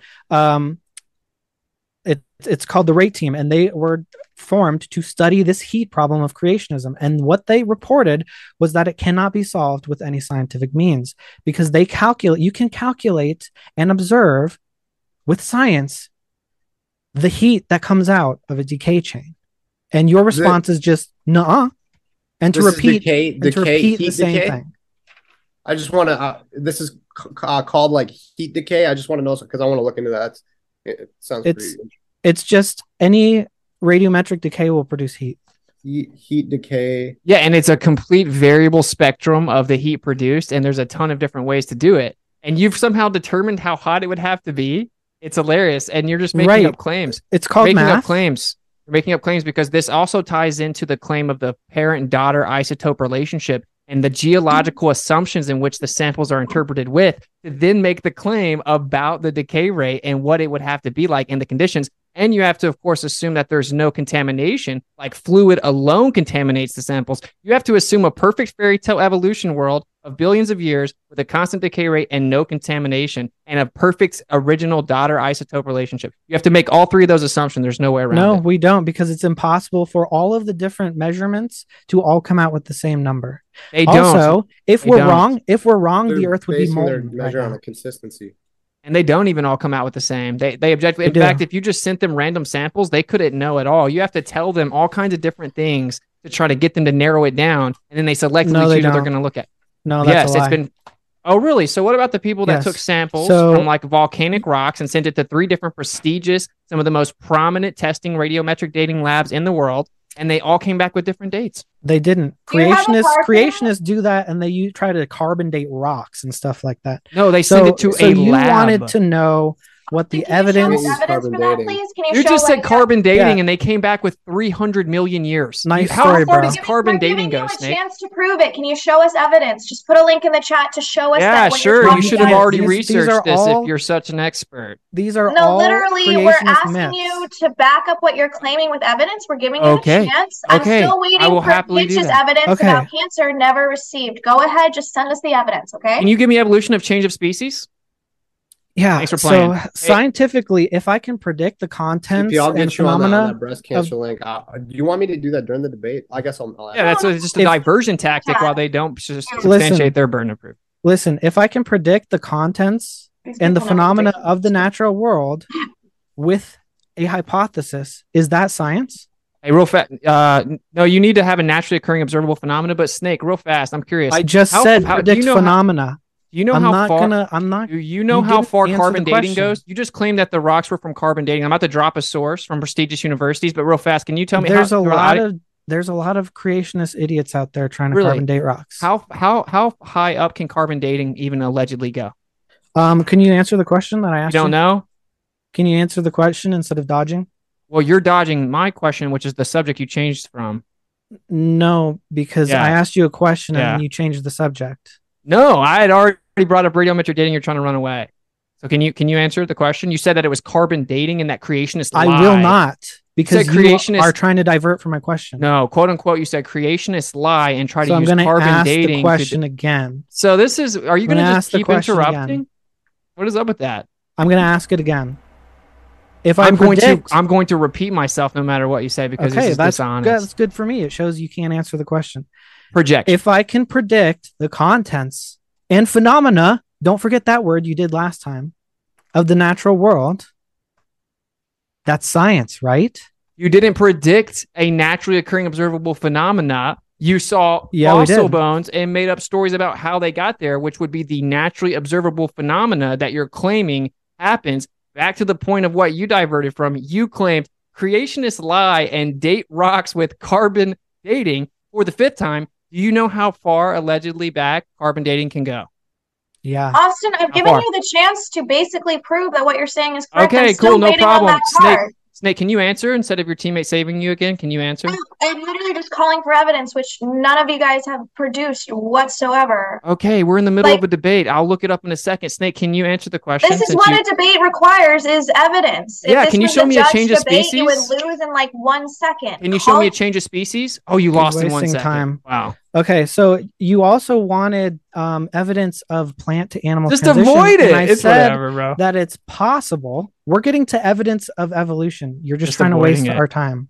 No, Yeah, I that's- refuted it, exposed you. You made a claim that was untrue. They made the just so the No. room knows, and I'll drop the There are source. And I'll drop creationists the who source and attempt to I'll carbon drop date the source. fossils. I just want them to understand what I'm talking about. Okay. Okay. So just give me a second, then I'm going to fall back and let you guys talk with Nathan or whatever. The point is that we send it to people sent rock samples to many different labs, and they came up with predictions like 300 million years, 95 million The years. people 5 cite million. a source. Can you please stop interrupting me? Where's the moderator? That's the 15th straight would time. I like know to be you're able to also an send- evolutionist, but this is unacceptable.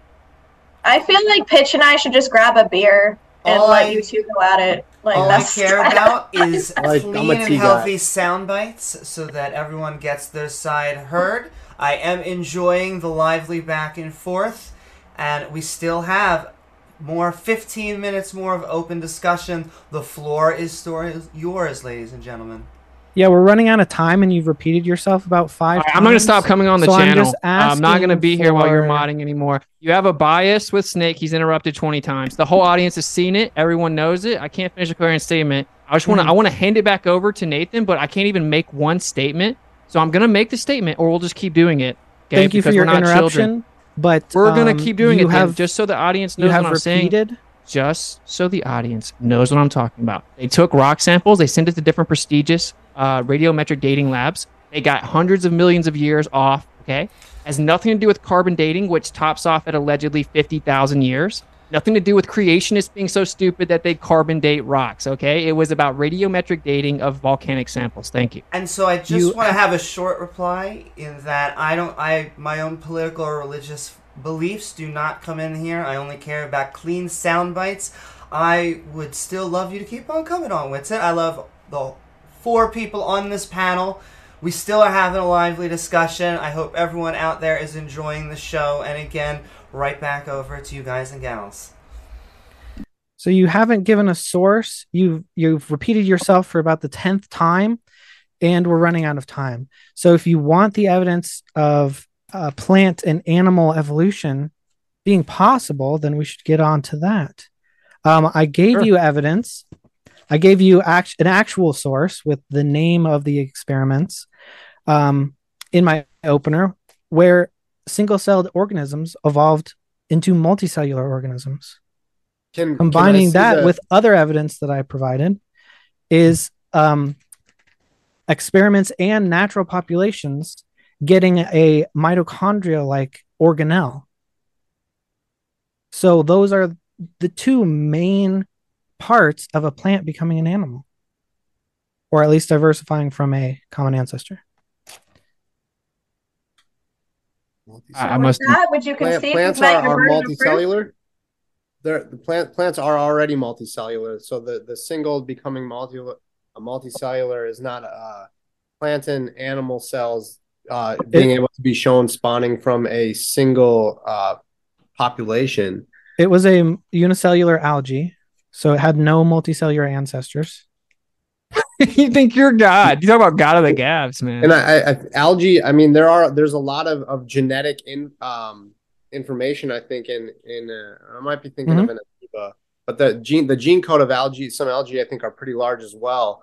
So I think there is a possibility for there to be a mingling of DNA, a mingling of working together, because there are in simpler creatures like there's horizontal gene transfer, and so maybe like in simple creatures this is something that not in this, that's bacteria, but simple creatures are able to do this as well, and like viruses too. I mean, there's a debate on not algae. I don't know, but it's all right. Let's check out this evidence.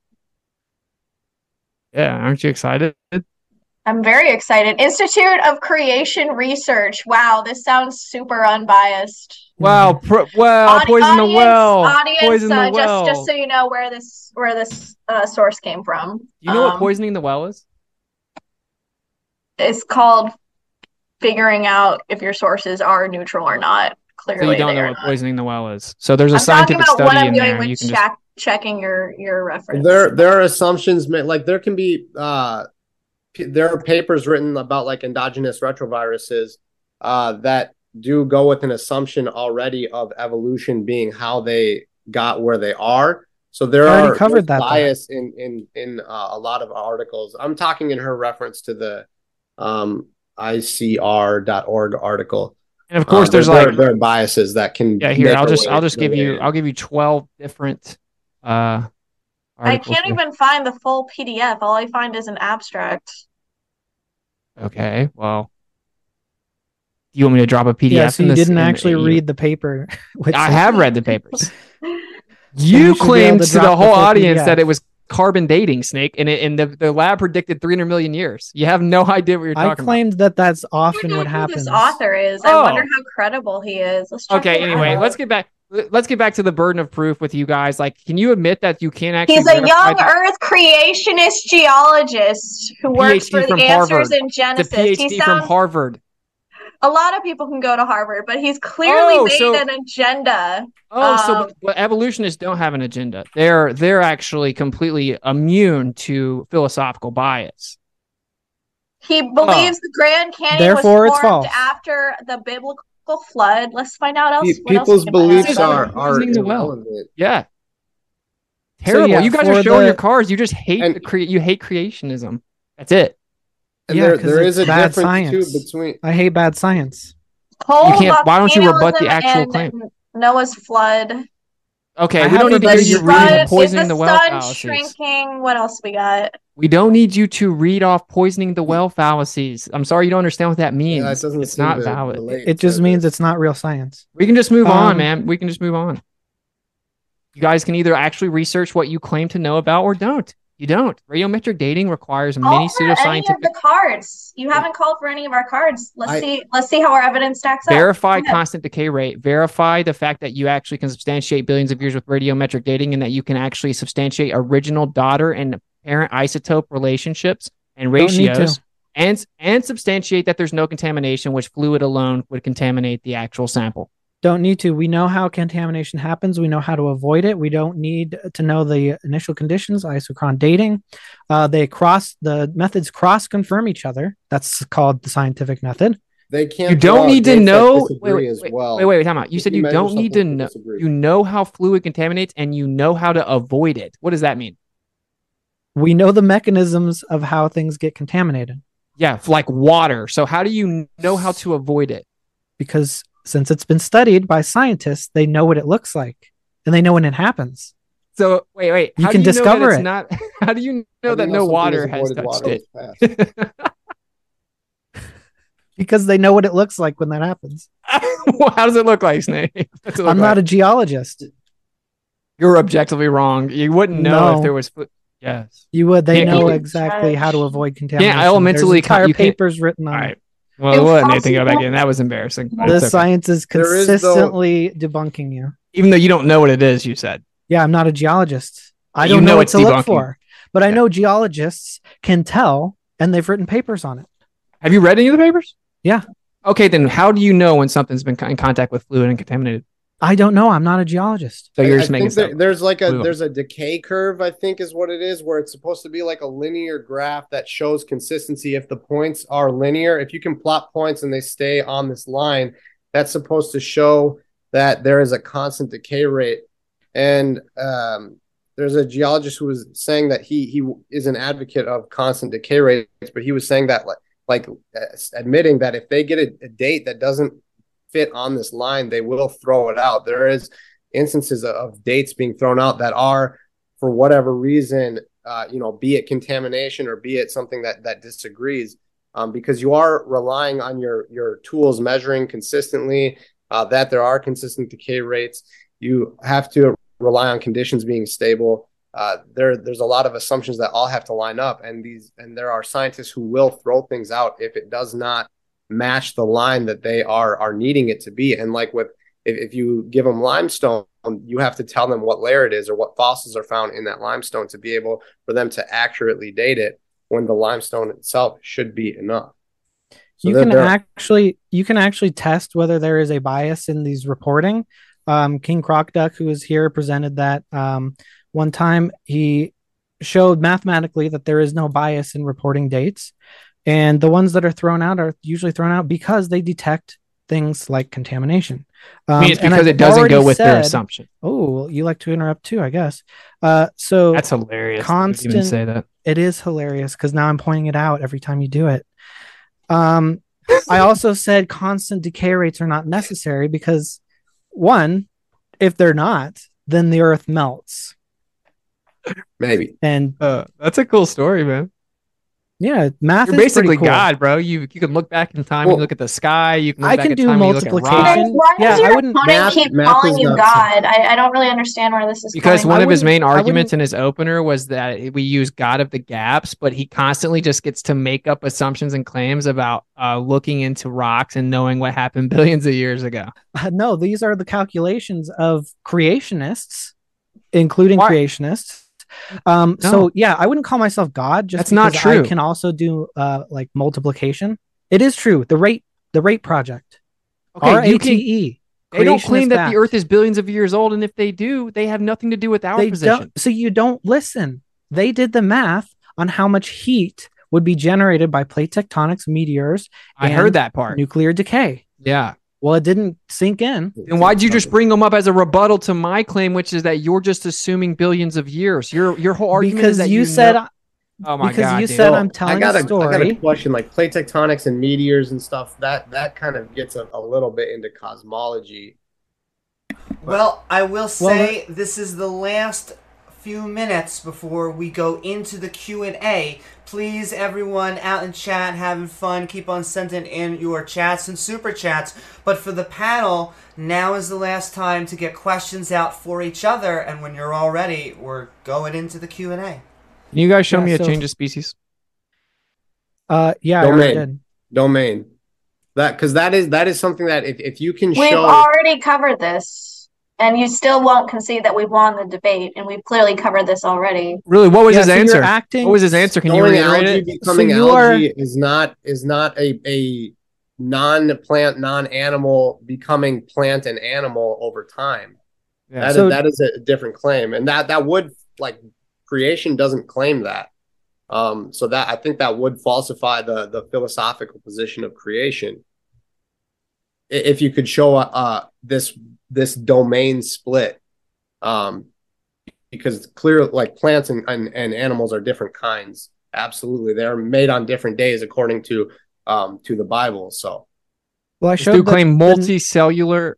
The necessary changes are possible, and using this assumption, we can make novel predictions that no other theory can make. Really? So when did you make that assumption, which is the opposite of science? When you made the assumption, no, it's not. when did? Hey, so when you don't understand the scientific method. Please stop interrupting me, man. When you made that assumption, when did you go and observe this prediction of a plant turning into an animal?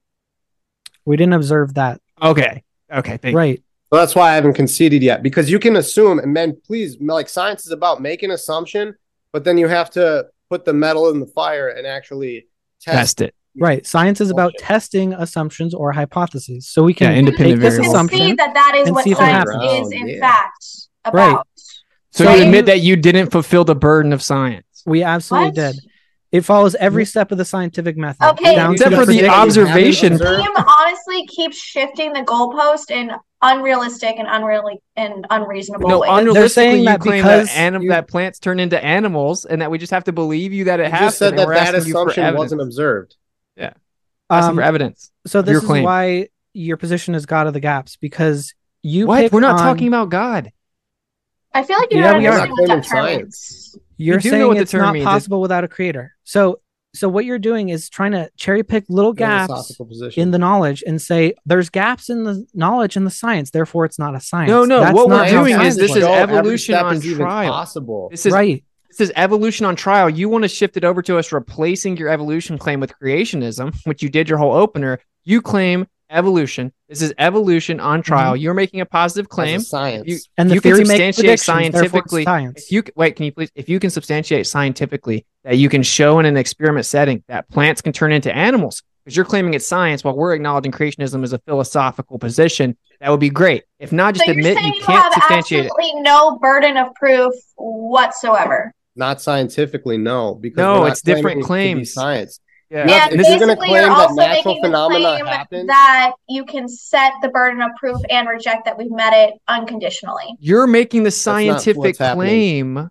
Again, you're making a scientific claim, and evolution includes the claim that plants will turn into animals. You have no scientific evidence of that. As a creationist, we concede at the jump. We can't scientifically manipulate. Okay, I'm going to go ahead and straight up accuse you guys of shifting the goalpost. Can you articulate how you've set the burden of this debate in a fair and equitable way that allows for reasonable clash? Sure. Absolutely. So, all right. If you are how have you achieved this debate so that it requires reasonable burdens of proof for both sides and not simply allowing you to contest absolutely every single thing that we say and finding any crack in information and claiming that you won? How is the burden of proof equally distributed between both sides? Can you explain that? Yeah, absolutely. So if you are going to claim that evolution is a philosophy, a philosophical belief, and an idea about origin, then you are not going to have to prove every single step can naturally happen, because that is your claim. Once you go to science, which we are not going in, creation is not going into the domain of claiming to be science. Creation is staying in philosophy. So the scientific burdens of the scientific method, which is what I talked about in my opener, was you have a burden. If you're going to go from philosophy into science, you have a new burden, a new standard that you have to uphold to. You have to be able to say, if you're going to make a claim that plants and animals can come from one lineage, you have to be able to show that it is possible for a lineage to actually split that far off and go outside of and have that type of genetic range. And you have to be able to show that these things are naturally possible. Natural processes, you can't have man involvement. You can't do any, this is more for abiogenesis, but like filtering and trapping and everything, because this, you have to make a claim. If you're science, you're no longer in philosophy. So we can keep it fair in philosophy all you want. And okay, you're going to explain it like this and we'll explain it like this. Completely fine. Yeah, and then we'll shake your hand and we'll be like, okay, we have different philosophies, but you guys want to pretend it's science. Well, actually, with science, we have to believe what we have the most significant evidence for, and it's clear that we outweigh you on evidence. The only evidence that you really had whatsoever to contradict us came from a young Earth creationist who believes that the Grand Canyon came from a biblical flood. So I'm going to ask the judges who are watching, the audience members, do you find this evidence substantial enough to outweigh all of the evidence that we have that shows that evolution is real? Gaslighting, straw man, poisoning the well. I'm not even talking to you. I'm talking to the audience. If you don't think that that is the case, then vote for evolution. And if you do think that is the case, then fine. Vote for young Earth creationism. Well, sophistry. So I'd like Snake, one more thing. Well, you'll both be able to, and then I'm going to hand it over to the skeptics, because we are going to... This is a chance to tell people what you guys got going on the internet, on the real worlds, as well as what are your final thoughts on anything on the topic as we move into the Q&A. But the evolution side for both of you, whenever you'd like. Oh, should I go first, or? Take it away. Okay. So no one predicts that modern plants will become animals. But we have shown that it is possible, that the necessary changes are in fact scientifically possible. But basically this follows the scientific method. Absolutely. And you haven't addressed that this whole debate. So we start with the hypothesis. You can call it an assumption. So we hypothesize. For example, Darwin predicted that there would be a bird with unfused wing fingers, and he predicted exactly where it would be in the fossil record using this theory. Therefore, since it was successful, that's pretty good evidence. Then it kept happening over and over and over and over and over and over and over. And so therefore, it's reasonable to infer that this hypothesis that's been confirmed hundreds of times also extends to other lineages that have not been necessarily confirmed. Because just because science has gaps in it doesn't mean it's still not a science. Of course, we'd like those gaps to be filled in, but of course you have to hide all of your criticism in the gaps and not the actual successes. We showed that it was possible, and there was barely a whiff of a pushback on that. And I also would like to state that new information has been observed to come about, either from it's all basically changes to existing information. Your mommy and your daddy hand you down genes, and your genes are different each generation. And this is where it's ignoring it. But we've actually observed the breakage of genes and mutations that can fix those breakages. So that's actually new information. With the multicellular example, that's new information as well. And it's not from outside, it's from changes to existing structures. Take it away. Oh. Yeah, so I just want to say, just from observing the entire structure of debate, there has been absolutely no interaction, no clash, no consistent request for burdens, no acknowledgments that we've actually met those burdens of proof, and quite ridiculous evidence. So at the end of the day, the difference between science and religion is that science is in fact always evolving. And that is why it adapts and changes to new information. Our opponents have basically asserted that we would need to have conclusive and absolute information for them to take us seriously, but then we would no longer transition to science, but therefore religion. They have also had absolutely no clear reasoning for their case, and they haven't interacted with our arguments whatsoever. They've honestly completely diverted to everything that we have said and not really comprehended nor understood our points. So I really want to ask our audience, can we really take this seriously? And if so, why? That's all I really have to say. Thank you so very much, Snake and CP, the evolution side, and we are now going to hand it to Witsit and Nathan. The floor is both of yours. First, if you want, bro, or I will. I don't care. You can take it first. Okay. Yeah, it was really simple, right? It's like natural science is science that pertains to the natural world, right? And so you have a naturally occurring phenomena, and then you propose a hypothesis, a cause and effect relationship test, and you have a presumed cause independent variable. You manipulate that to verify it's the cause of the effect. Very simple stuff, basic stuff, right? You're claiming that this is a science, and that's why I said it's actually a religion for atheists. So they pretend it's science, but it's not. And if you guys would concede it's not, then we would have no problem. You could go around and believe in the evolution religion. But one thing that was for sure is that, like I said, the radiometric dating thing gets breezed past, and they just pretend that they have billions of years to work with, and we're supposed to grant them that assumption. We're supposed to grant them the assumption of abiogenesis. We're supposed to ignore the statistical impossibility of the actual DNA formulating in the first place. And as to like all the gaslighting at the end, we didn't divert. In fact, if anyone watched in the audience, honestly, without a bias, you guys diverted every single time that we made a specific point, you diverted. And what we're saying is, for example, with the animals and plants, you're claiming that has to happen within evolution. So we're asking, okay, well, can you give us scientific evidence of it? Can you show us scientifically that actually occurs?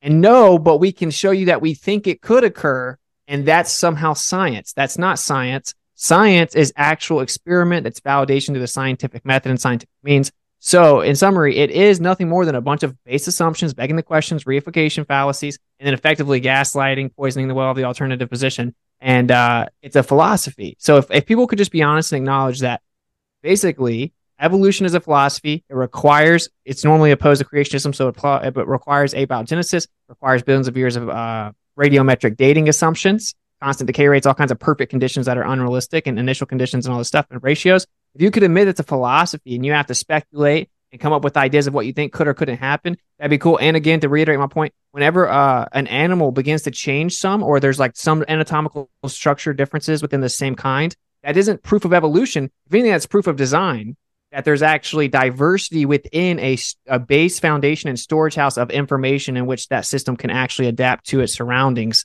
And it's a misnomer whenever we grant the word adaptation to you guys because you misdefine it. So it's pseudoscience, it's religion for atheists, and it's wrapped up as if it's not philosophy. And just to piggyback on what Austin said there, like if you take a boar, because like a pig, but if you take like a boar and you breed it and you get it into these pigs, there's actually something called regression to the mean, where if you let a pig go back into the wild, it will actually regress or go back to its kind of most survivable set of gene expressions. As far as the Darwin claiming about a fossil and then finding it there, that is a prediction, sure. So if you want to take the creation, that's the evolution philosophy. You want to take the creation philosophy. Okay, if I'm a dog breeder and I'm breeding dogs, okay, I got a dog and I'm breeding golden retrievers, and now I got another golden retriever, so it's a success for creation. If you want to talk about hiding in the gaps, when we are talking about things like fossil structure, homologous structures, we're talking about genetic similarities, these things like that. Common ancestry, common designer can go a long way in explaining these, but these have explanation. Where you have to really get into the nitty gritty is where there is a difference in worldview claim. So creation does not claim that one type of gene, one type of population can become plants and animals, which was not shown. And so this is not hiding in the gaps. This is trying to press evolution. If you want to be a science, okay, but you are now going to have to show all of these worldview claims that defy 100% of everything that we have ever observed. And then I did want to get to the Genet and the Bengal. But we did cover like the tapers and everything. CP, I did address your claim about the layers directly. So like we have had a back and forth. And then I want to say that all of this talk has been about life, but I'm skeptical that non-life can become alive. Say scientifically we remove all bias, all what is it, authority and everything like that. I pose scientifically a hypothesis that non-life can become alive. Therefore, anything that requires non-life to become alive requires belief. Now, what something like abiogenesis, which some evolutionists will try to separate from abiogenesis, but many know that it is a very serious issue for evolution. And if, say, hypothetically in a lab, they did discover abiogenesis tomorrow, the next day it would be in every single biology textbook. This is how we believe evolution, or how life started, because this is what we did in a lab naturally. So if I pose the hypothesis about non-life not being able to become alive, and that's my hypothesis, I cite every observation ever of every breeding of anything, any life. Now, okay, you have all these ideas of abiogenesis. Go ahead and test. Okay, we're going to try rocks. We're going to try wet, dry cycles with pools and shallow tides and everything like that. And we're going to use natural conditions, temperature switches and everything. You can freeze it. You can do all that. I don't know if you can use a vacuum because nature abhors a vacuum. But if you want to go through all of these things, try it. Every one of them has failed so far. You can't use relay synthesis or any man-made interference. So you're going to run into these issues. They're all going to fail. And then this hypothesis that non-life cannot become alive stands true scientifically. If you are going to claim otherwise, I'm going to have to ask you to show it. I want to see the evidence that can happen, because that is what evolution, that is the start of evolution. You cannot run a race without crossing the starting line. You cannot get a tree to grow without a seed. There has to be a seed there. So we're talking about branches of evolution. Where's the seed? So that was I think glossed over, but I think there's a reason for that to be glossed over by evolution. So, oh, and also thank you everybody for being here and for this participation, everyone, both sides, Amy as well. And so thank you all very much. And can I just throw one thing? It's kind of, if y'all are like that thing that I shared, I'm just gonna, get the thing that I shared about heart disease earlier, and the reversal of it, that's a very real thing. Number one cause of death that has been shown to be reversible. Hopefully you don't know anyone, but that's something that has been done. If y'all want to look up Brooke Goldner, Dr. Brooke Goldner, she is wonderful. Autoimmune conditions can be reversed. She herself healed. Lovely woman. Michael Greger, Nutrition Facts, lots of good information. If you're ever curious about getting into plant stuff or anything like that, Vegan Society of Hawaii has a lot of good stuff as well. But this is stuff that our body is designed for plants. That's what all these recoveries are showing. So I just wanted to share that. Only way shown to reverse heart disease, the number one cause of death. So that is really personally why this is so big to me. This evolution topic is because of this angiogram and trying to make sure that our public health care system really cares about the health of the public. So thank you all very much. And yeah, okay, I'm good with my spiel. So thank you so very much. I in fact want to thank Snake, CP, Whitsitt, and Nathan for giving the lively back and forth. But wait, there is more. We are about to be switching into the Q&A. I do want to send an extra special thanks for everyone making the stream work behind the scenes, like Sideshow, the mods, and the entire Modern Day Debate community. But you can tag me with your questions and super chats at Amy Newman, including those like Kango for $5. Ask question for Whitsitt. Please explain pesticide resistance in insects. Did God use weed killer? They already have the information intrinsically built into them to react to things in their environment. That is actually a creationist evidence. Thank you for that super chat and response. $2 super chat from Dancing Ostrich. Why is Nathan dressed as Where's Waldo? Sending love to the super chatters. We always keep on reminding to attack arguments instead of people, but we do love the support, so thank you. Oh, that's a compliment. That's not an attack. A compliment. Oh, well then there you go. David D. Ranieri's $5 super chat. How do you resolve the heat problem caused by radioactive decay being sped up in the young Earth model? It's absolutely fatal to young Earth. Plate tectonics might not be what we think they are. And I think there is a lot of water. Is that accounting for like everything? I've not heard about this problem until now, but like there's a lot of water on the Earth, and so water has a lot of heat specificity, so it can hold on to a lot of heat. So that might absorb it, but also if the Earth is not that old, and if things don't decay quite the same, or what rates are you using? Are you assuming that it's constantly shifting? What if it shifts to a much slower rate or a much faster rate? If it's a slower rate, then you're not giving off as heat as quickly, so maybe there is no heat problem after all. You're just choosing an assumption where there's a faster heat. They also bake in this geological assumption spanned out across the whole Earth as if it's all the same and works perfect all the way down, and we know exactly what it is, and that's not even reality. And you have volcanic activity, and of course you can change plasma state very quickly, and there's all kinds of electromagnetic phenomena and quantum fluctuations that have now been shown in the last few years that would actually affect decay rate, including muon decay. So it's a cool story. I mean, it sounds good. Just say it would burn the whole Earth. It's impossible. I mean, it's a cool story. Are we doing responses on these? So you are allowed to respond, but if it's for the person, they at least get the final comment. Right. Okay. So it's not just a story, it's actual calculations. It's called math. And the rate team of creationists did this math, and they found that the oceans would boil off. So that's not a saver. And the math, you could have hurricanes and all kinds of like ice comets. It wouldn't really move the dial at all. So yeah.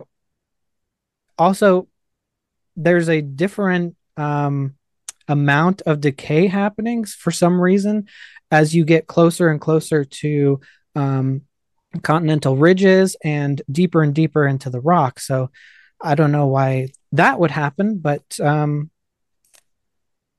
again, if the total amount of decay can be calculated, because we can observe how much heat is released by decay, and then we can do a little bit of math over how many years that happens, and it melts the Earth. So it's not a story, Whitsitt. And then Whitsitt or Nathan, you do get the final last comment. So you do have there is a difference between math and science. They overlap with each other. Well, math overlaps with science a lot. There can be a lot of use in there, but you're measuring something kind of on a small scale, and then how do you know that where all of that particular element is that's decaying? How do you know the exact quantity of that in the surface? How do you know what's out in the middle of the ocean, on the ocean floors? It sounds like there's a lot of assumption to that. Austin, you got anything to? Yeah. One of the things we didn't get to, one of the most acknowledged and well-known fundamental assumptions and problems with it is you can't get entire elemental isolation. Can't get entire elemental isolation in the first place to even determine decay rate. So let's just pretend that doesn't exist, and then we can do some calculations and make up stories. And a $2 super chat. I'll check into that. The spice is real. $2 from Magdalene. Whitsitt is the poster child for Dunning-Kruger. You love you too. Thank you for the support and the response. And another $5 super chat from Magdalene. There is very little going on behind Whitsitt's bovine grin. I still love you, and so does the creator. Thank you for the continued support and both of those responses, Whitsitt. And then a $10 super chat from David D. Ramirez.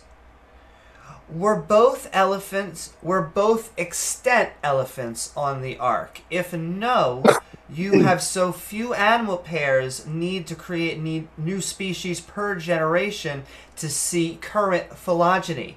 If yes, the Ark needs to be orders of magnitude larger. So there were one of the misconceptions about the Ark was that there was only 2 of every kind brought on the Ark.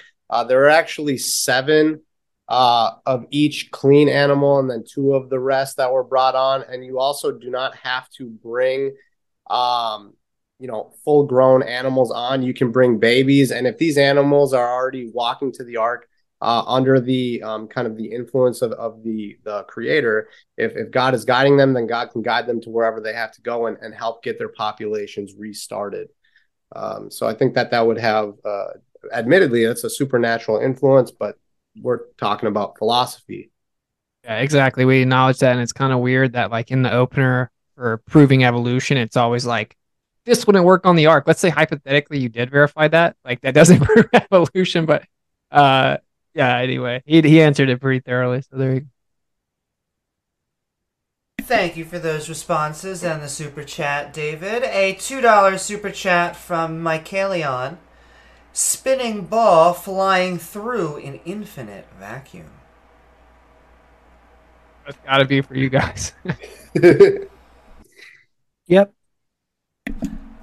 Adam, thank you for that super chat and the response. And a $10 super chat from Virginia Botanist. Witsit, why do families of plants show different geographic distribution today according to the position of ancient Gondwana supercontinent? Plate tectonics is shown by the seafloor spread. Why are plants geographically distributed based on the what? The position of the ancient, I know I'm saying this wrong, Gondwana supercontinent? Gondwana? Okay. That's a cool story. That it just seems like it's so weird. There's this double standard where people that are anti-creationists can literally just make up stories about billions of years, and I'm supposed to answer for them. But yeah, there's geographical distribution based on climate and a fluctuation of variables. I don't know why that would be confusing. And the seafloor, how does the seafloor help any of your claims of some species turning into another one, or that you have a change in domain? It doesn't help you at all. But geological fields are built heavily on assumption, and this is well known, and it's a thing that gets misrepresented by people that aren't actually in the field. Thank you. Yeah, people who aren't in the field like you, who don't understand that is very well evidenced. Dude, you admitted a second earlier that, like, you didn't know. You just know that a geologist must know. So don't project. I know the chemistry. I don't know all of geology. Correct. And there's a lot of geological assumptions. I'm not going to be like you and just pretend that I know every single scientific subject. I don't know everything, but I know that you can't get elemental isolation for radiometric dating. And he has to be the final word because it was for him. Oh no, you can say something. It's still your side. But keeping with with the plants, I mean, if pre-flood someone liked a particular plant, if the technology was different back then when they were building pyramids and stuff, someone could have brought a plant from one place to another. They brought cherry blossoms to DC, so people could move plants around back in the past, and then they put them where they put them. So if you like a plant, but you have to move to another country for some reason, if it grows there, you're probably going to take a seed or two with you. How would that support evolution? I don't understand. Maybe I'm missing something. I don't know how that would support evolution. But okay. Tectonic drift would take millions of years. Yeah, how does a plant? I just don't even. Okay. Whatever the connection is there. Full story, bro. And all right. Thank you for the super chat, Virginia, and the answers panel. And a $5 super chat from David Valaire. Witsit, you are doing the same lame routine that you do. I love you, and so does the creator. There you go. Thank you so very much, David, for the support and super chat and your response. And another $2 super chat from David. Extreme situations do not negate the rule. I need to substantiate this alleged rule. It's not science if you don't do that. What's extreme? Yeah. No specificity there. What qualifies as extreme? Thank you. And both times, David, as well as your responses. And then $10 from the Science of Science. Why does Why does Snake sound like Brenda? No idea. Thank you so much for the super chat, the Science of Sciences, and your response. And then David D. Ramirez, $5 super chat for Austin. When did you stop bringing evidence to debates and start going through a Rolodex of fallacies to sound intellectual without having an argument? Yeah, so if you understood what the definition of a logical fallacy is, you would know that it's an invalid argument. So when your opponent makes an argument that's invalid and logically fallacious, like the way that you debate is you point that out, right? And that doesn't mean your conclusion's wrong, but it means that what you're proposing to support it is wrong. So the fact that I have to constantly call out fallacy shows the problem. And of course, I do bring evidence when I have a positive claim. We acknowledge this is a philosophical claim of intelligent design, but of course I can definitely bring tons of positive evidence for intelligent design. It's everywhere. But the main problem is that this was supposed to be evolution on trial, and they're supposed to substantiate their positive claims. And really, it's just this long, drawn out vocalization of the hatred of the idea of an intelligent designer. It's much less about the illusory disguise of science. So we were just trying to hold them accountable on their claims because we acknowledge philosophy while they claim science falsely when it's actually religion. Well, my I just partner. want to quickly respond to that. Is that okay, Snake?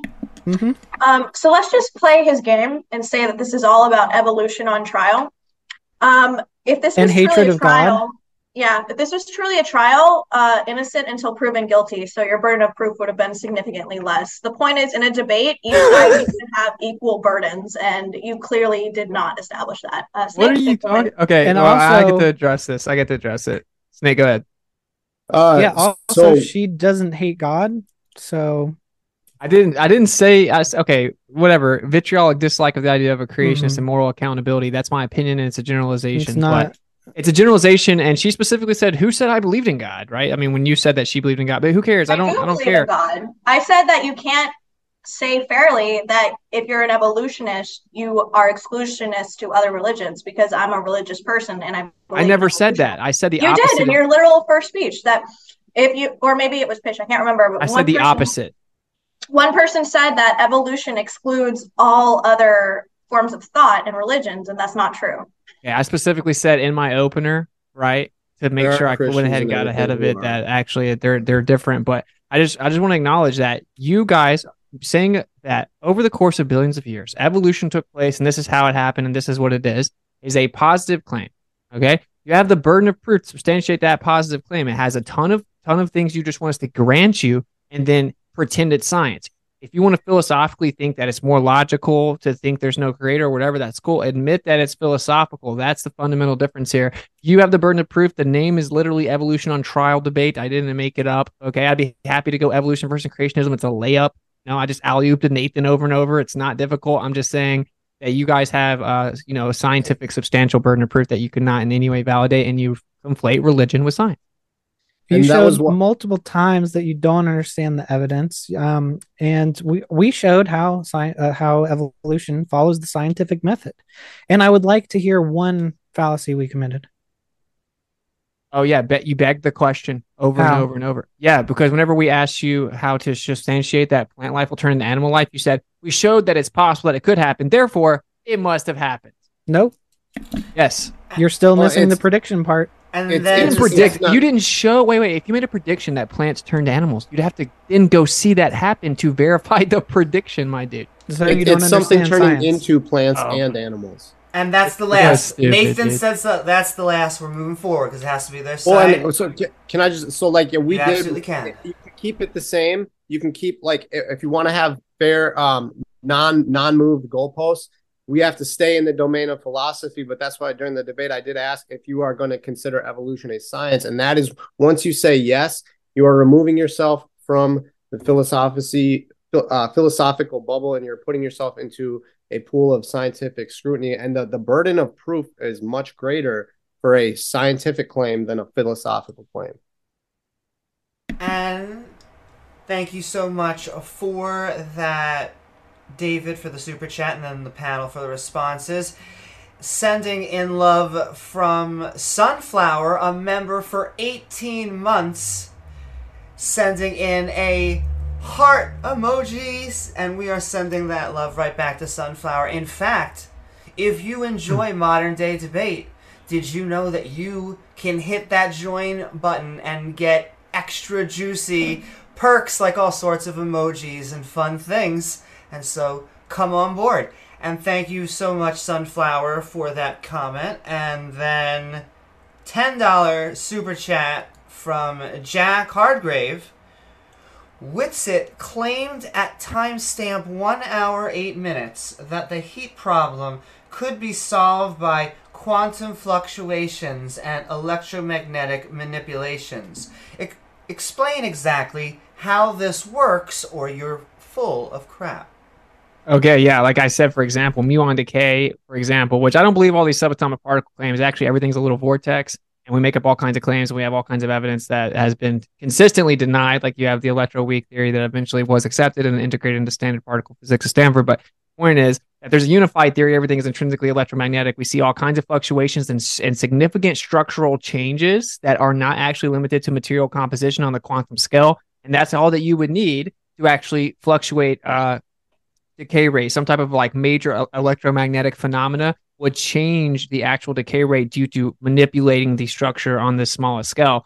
And that's just one of many examples. And I would like to just point this out right away. Like, dude, I've been trying to debate. There are people in the chat saying like I'm scared to debate whatever creationism. Like, I've been trying to get an atheist to debate me about creationism, just the philosophy of it and the logic of it. Like Aaron Raw example, people are afraid to debate creationism versus atheism because it's logically bankrupt. So there's my shout out into the ether. If anyone thinks that they can debate me about that, I would happily do so, because once we get this out of the scientific realm where it belongs in the philosophy, well, then logically, of course, evolution would get decimated.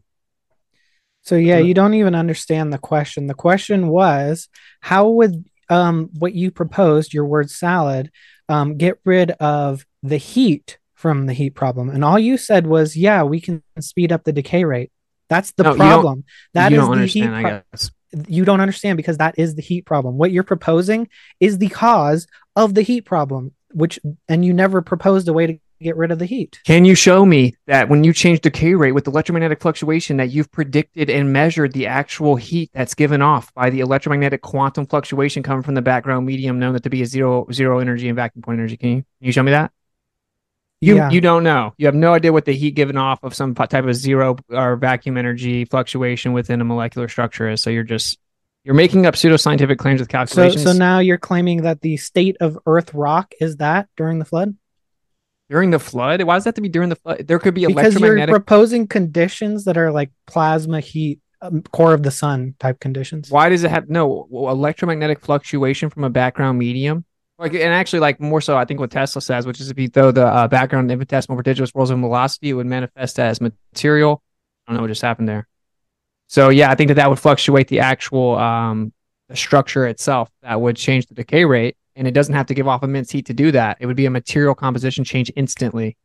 And quantum is actually supporting this very idea. So just saying that it would be a certain temperature doesn't make it reality. We can observe what temperature happens when that happens. Really? Can you cite the paper that showed that the electromagnetic fluctuation can you do that to a specific atom, like down to an atom? You can tell how much heat is being released by what, going down in valence or energy, or that going down in valence energy has to do with electrons that are that are within the molecule, but decay happens to the nucleus of the molecule. There are things like electron capture and stuff like that, but so yes, different elements decaying will give off different heat. Okay. In an atom to atom heat signature, like each one particular atom as it decays will give off so much heat. Reliably, yes. And I am going to actually answer this next super chat, but our panelists are always welcome to as well. $10 from the Macrete Naturalist. Could we get an evolutionary debate by any chance? I don't know if creationists could deal with it, though, trying to put the God of the Gap theory in. So I'll let any one of you respond, but I just want to put in there that, like Witsit just put into the ether, as said, I want to just remind everyone that modern day debate is always looking for either current or new debaters. And so if you have a roster of debates, a little bit of experience, or just some tough grit, and you know that you want to step into the ring, feel free to contact us. The email with the description below, right below us. But yes, it looks like, I will say, they're looking for creationist debate, so we at least have someone out there looking for one themselves. They want a creation versus evolution, or an evolution versus evolution, because like I know there's evolution, there's a gradualism school of evolution, there's a punctuated equilibrium Specifically, they would like an evolutionary psychology debate.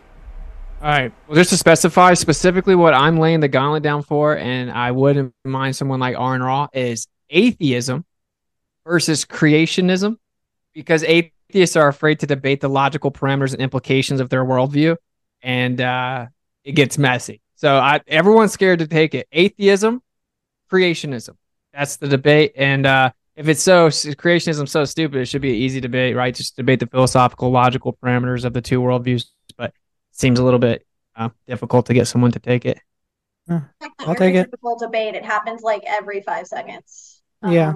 Yeah, and I'll take like, it if YouTube you find is no one else. flooded with that debate. It's gonna be. Well, Snake, could you not interrupt me while we debated about it? You think? We both interrupt each other. That's kind of how discussions work. All right, man. Well, I'm not interested in a debate where every time I try to make a point. But we'll talk about it. I try not to interrupt. Really, I'm sorry if I step on your It's toes. all good. Yeah, At some point, I do have to kind of step in and assert some of my time, but yeah. And I thought it has been a great debate, and I've been enjoying the lively discussion. And all right, we're moving forward. Another super chat from Mike Kalion. Observable, measurable, testable, and repeatable. Hey, Biogenesis. You guys. Oh, just kidding. Sorry. Clearly, they're saying that your claim is not doing that, and it's not scientific. It's not repeatable that we can predict genetics of viruses, pandemics. Now looking through the comment, they are specifically, their last one was addressing the spinning ball flying through infinite vacuum, it looks like. Morley's experiment and Michelson-Morley experiment. I want to clarify this too. Coherent electromagnetic fluctuations within a 0-point charge cascade have no heat effect. It actually has a cold effect, the centripetal coherent field of charge distribution, which was said in the chat, and that's exactly my point. You actually would avoid the whole heat problem. I don't care if some creationists want to not understand how energy works. Sorry, I have to just correct that. But, go back whatever you're saying. Anything Michelson-Morley? What are we talking about? I'm all about it. They just says something about the spinning ball. But I do want to say too, as far as what certain creationists. And this is, I'm not meaning any offense to any creation institutes or anything out there. This is more like an open rebuke to sharpen iron. But we have to really look at what the Bible says, and trying to cling to globe models or evolution. You're appealing to the world by trying to sound like sticking with the globe, but you already deny evolution. So you're already a science denier in that regard. So it's you got to be all or nothing with the Bible. It's difficult to do, but it's something that we should do scientifically.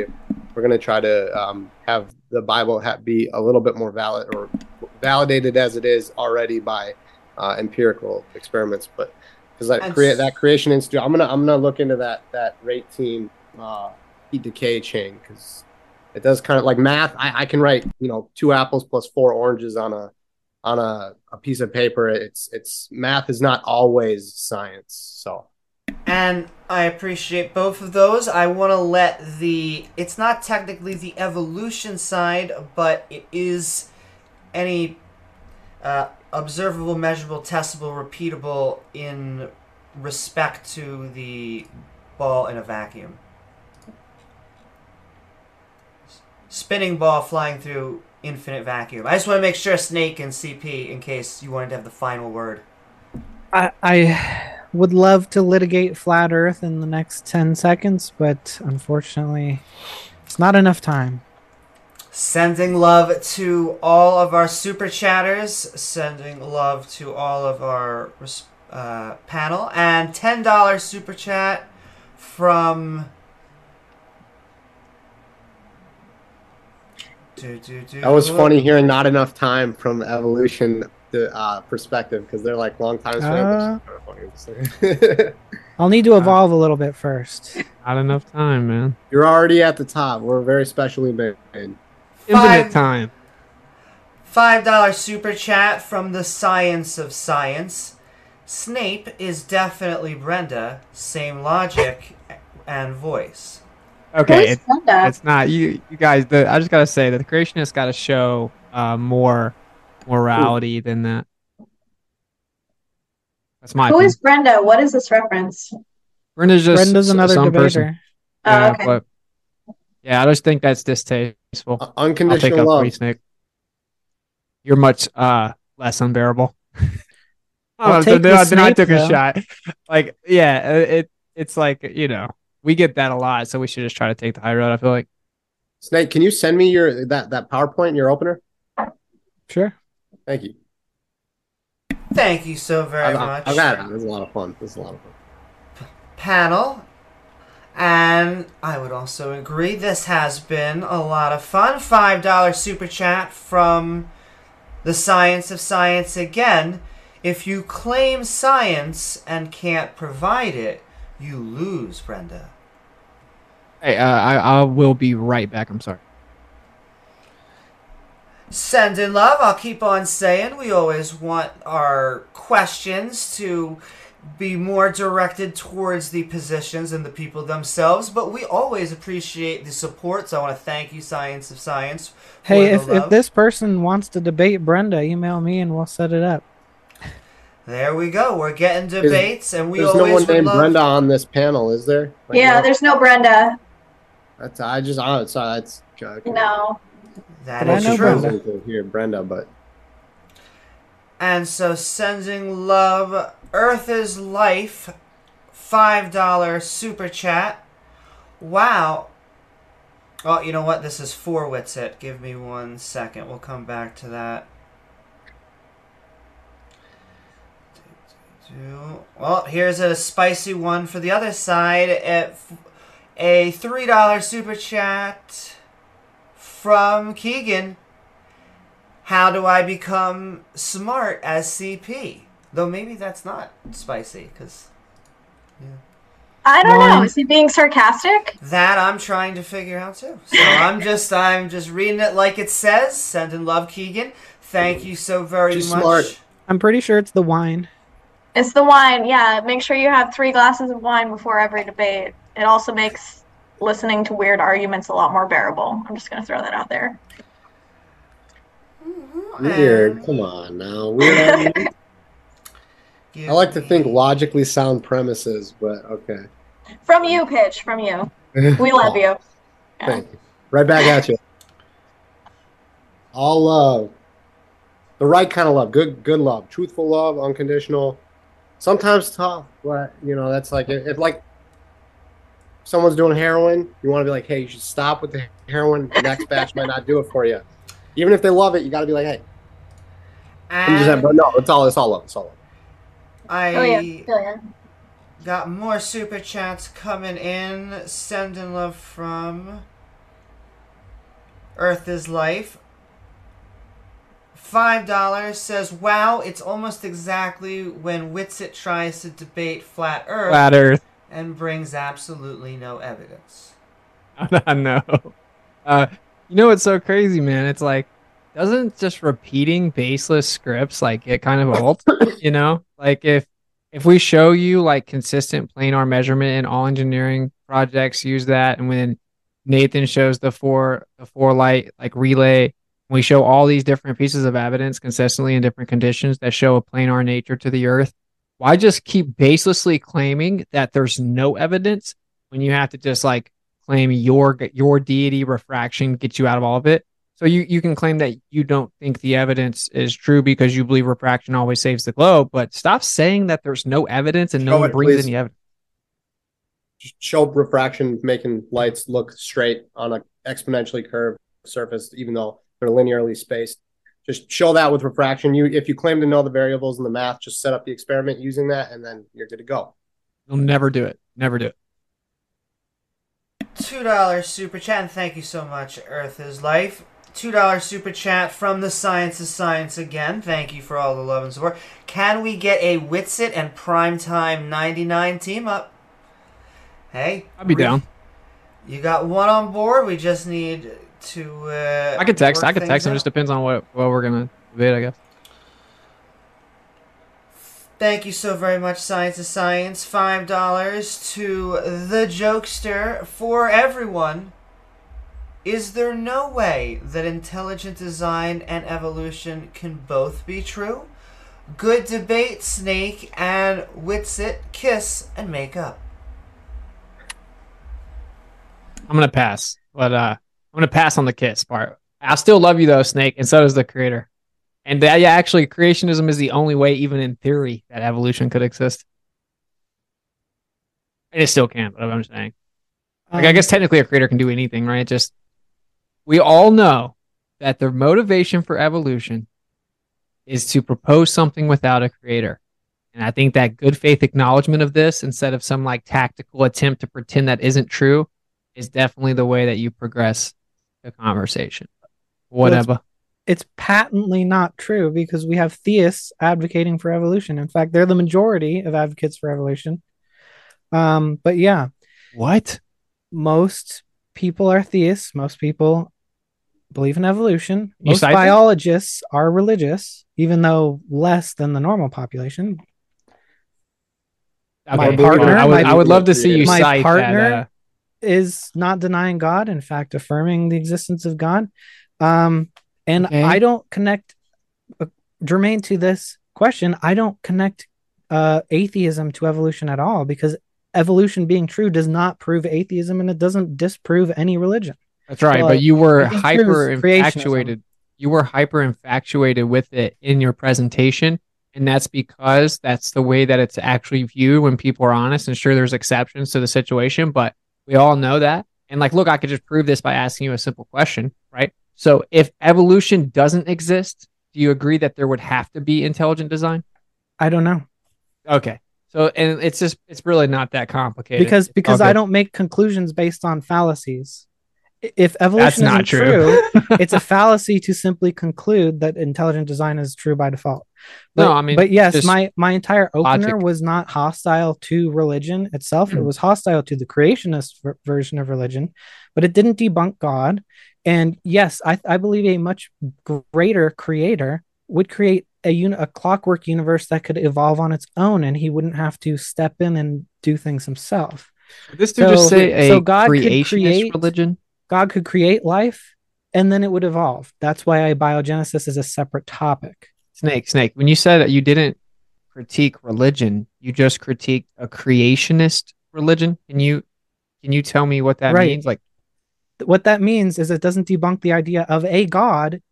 It only debunks the idea of the creationist version of events. And Snake, to address what you had said there with a creator would create life that can evolve, according to the definition of evolution, that is like a change in gene frequency over time.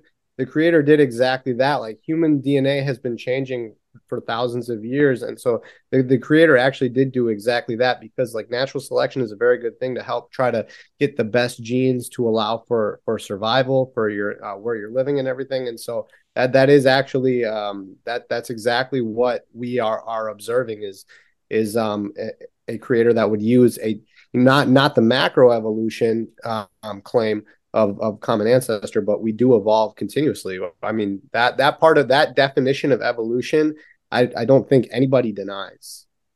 Right. yeah, and like I said, you can believe in both, right? It's just like we know what really goes on, and we can lie about it if we want to, but almost every atheist believes in evolution. Let's just say that. And I just want to send a double love to the Jokester. I thought this has been a fantastic debate myself, and thanks for the love. $5 super chat from Barry Switzer. Please make novel, testable prediction with creationism. Complete open-ended with intelligent design outside of space, time, and matter. Of course, it actually acknowledges the necessary antecedent for this place to exist in the first place, and having something outside of space, time, and matter, and then having to have intention and coherent process of determination. And I won't go too much into that because, like I said, I want someone to actually debate it. But atheists are scared to debate the logical implications of their worldview. Like I said, I didn't hear a prediction. And okay, yeah, so anything that exists can be predicted with a intelligent designer outside of space, time, and matter. That's not a novel prediction. It has to be a prediction that only your thing makes. Okay, there will be a commonality between all organisms. I just developed this amazing type of app. I mean, Minnesota invented the Honeycrisp apple. Say that family in 10 generations, they want their kids to keep on pumping out the Honeycrisp apples. They're going to want those apples and they're going to be able to get them because they're going to be able to select for the traits that keep getting them Honeycrisp apples. Whereas evolution, if you went many, many, many generations out, you start getting, who knows what, because it's blind, random. By default, by definition, you can't make predictions, especially novel ones with evolution. You can't tell what you're going to get in the future. Rats didn't know they were going to become us, according to the philosophy of evolution. Yeah, can you guys give me a novel prediction of evolution? I gave you several. Give me one right now. A novel one. Archaeopteryx and Tiktaalik. But so your prediction, you just came up with a new prediction for evolution? I'm talking about the ones that have been tested, not one that I can make now. That creation is going to say that a creator is going to make something that its fossil structure resembles a type of reptile bird. But what? No creation. What does novel mean? It means I already explained this. That only it predicts. Like you can say creationism predicts the sun will rise tomorrow, or that in a few generations apples will still be apples. Well, evolution makes the same prediction, so it's not novel. Well, okay, we have metaphysical components, and our information is stored in the water more efficiently than any other element, in that if we fast and don't actually consume food, that will cure all illness. There's a prediction of creationism. So breatharianism is the rebuttal at this point? If you fast, you can cure illness, yeah. Yes. Okay. Lots of people have healed. Cinematic wants to say something. Oh, yeah. So my students are actually doing a debate tournament in 8 hours, so I would very much like to get to sleep before it. I really want to thank everybody for allowing me onto this panel and, great discussion. And, come on to Debate Cafe if you guys want to continue this. We would love to have you, and I'm sure Snake will tell you more about that. But yeah, I'm sorry I have to go. My kids are competing tomorrow pretty early in the morning. So have fun. Yeah. Not at all. I want to thank you for joining us for this lovely debate, and I hope that your students have a great time debating themselves. Thank you. Bye. And wonderful practice. You will see the video just like this for a second, but we have still some more super chats to go. I am going to give a warning, though. If you want to guarantee that your question is asked, now is the time to do so. This is the final countdown for all of the fun, but you actually have 2 in a row, Witsit. Fans out there, that is. Samuel King for $5 is saying Witsit out there slaying dragons, aka serpents. And then, right back to back, the Science of Science for $2 wants to know how can we donate to Witsit. $, Witsit gets on Cash App or PayPal.me/inaworld. And all right, thank you, Samuel, and thank you, Science is Science. Mentally Divergent also says, great job keeping your cool, bro. Much love, and Yah bless your fam. Much love. God bless. Back. Amen. Thank you so very much, Mentally Divergent, for your super chat and those responses. And then David, another super chat, $5. Everyone knows what a fallacy is, Witsit. We're not in a DeVry, whatever community college philosophy class you went to. No one's impressed. Bye. I would just like to say I'm actually very green when it comes to fallacies and whatnot. I don't know much about them at all, so not everybody knows like fallacies and whatnot. Yeah, I mean it's important, and I didn't go to community college. I dropped out of college though, and I went to a private school. It doesn't matter. And the point is that logical consistency is very important. That's the only way that any type of proposition can be considered viable or logically tenable. So it's very simple. It's just important. I mean, it's basically been a thing since people began to think. So it's pretty important. Yeah, logic is important. Yeah. Absolutely. That's why the fallacies exist. True. I'm learning them. A few of them. Yeah, it's a process. And then a $5 super chat from Coffee Mom.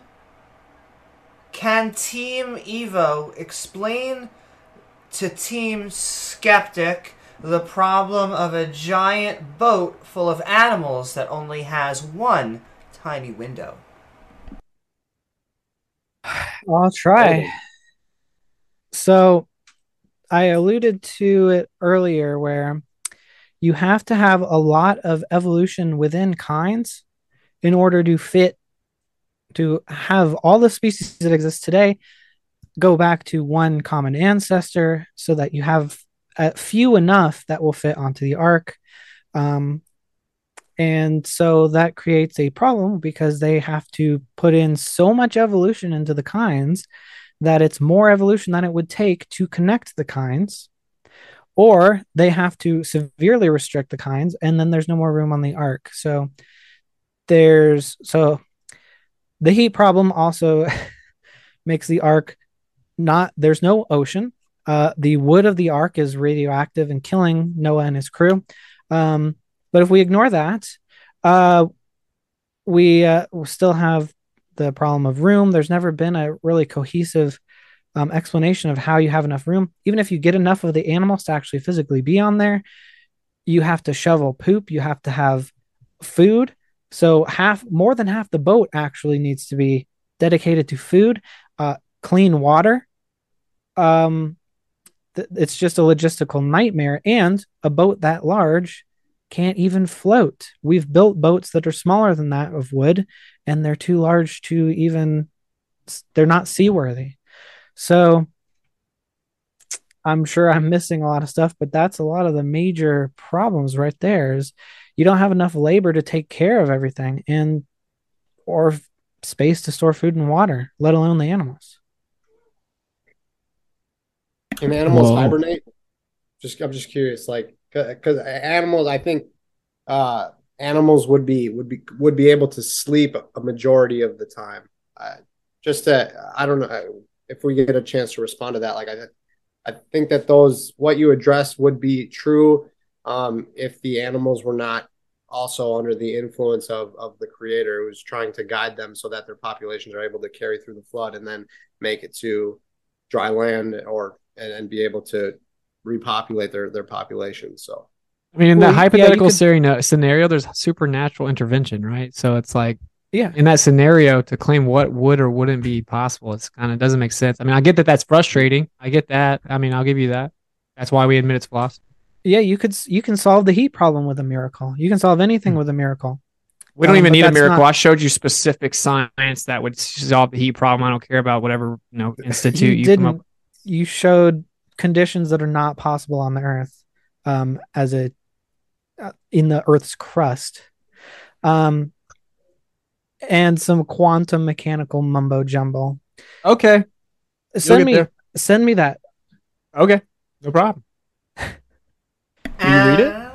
Anyway, I thought I was going to say something else, but the hibernation.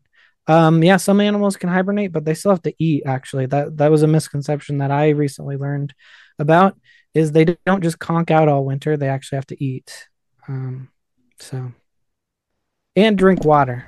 And all right, thank you so very much for those responses. And then $2 super chat from David. Austin, also stop misgendering people. When did I do that? Think that's more in response, I guess, to the super chatters, if I had to guess, that were coming in. And so thank you so much, David, for your super chat and the support. And $5 super chat from Samar Farsin. Odds for one chromosome to happen by chance are 1 in 3 billion factorial. At 1 try per second, the universe needs to be zillions of zillions years older.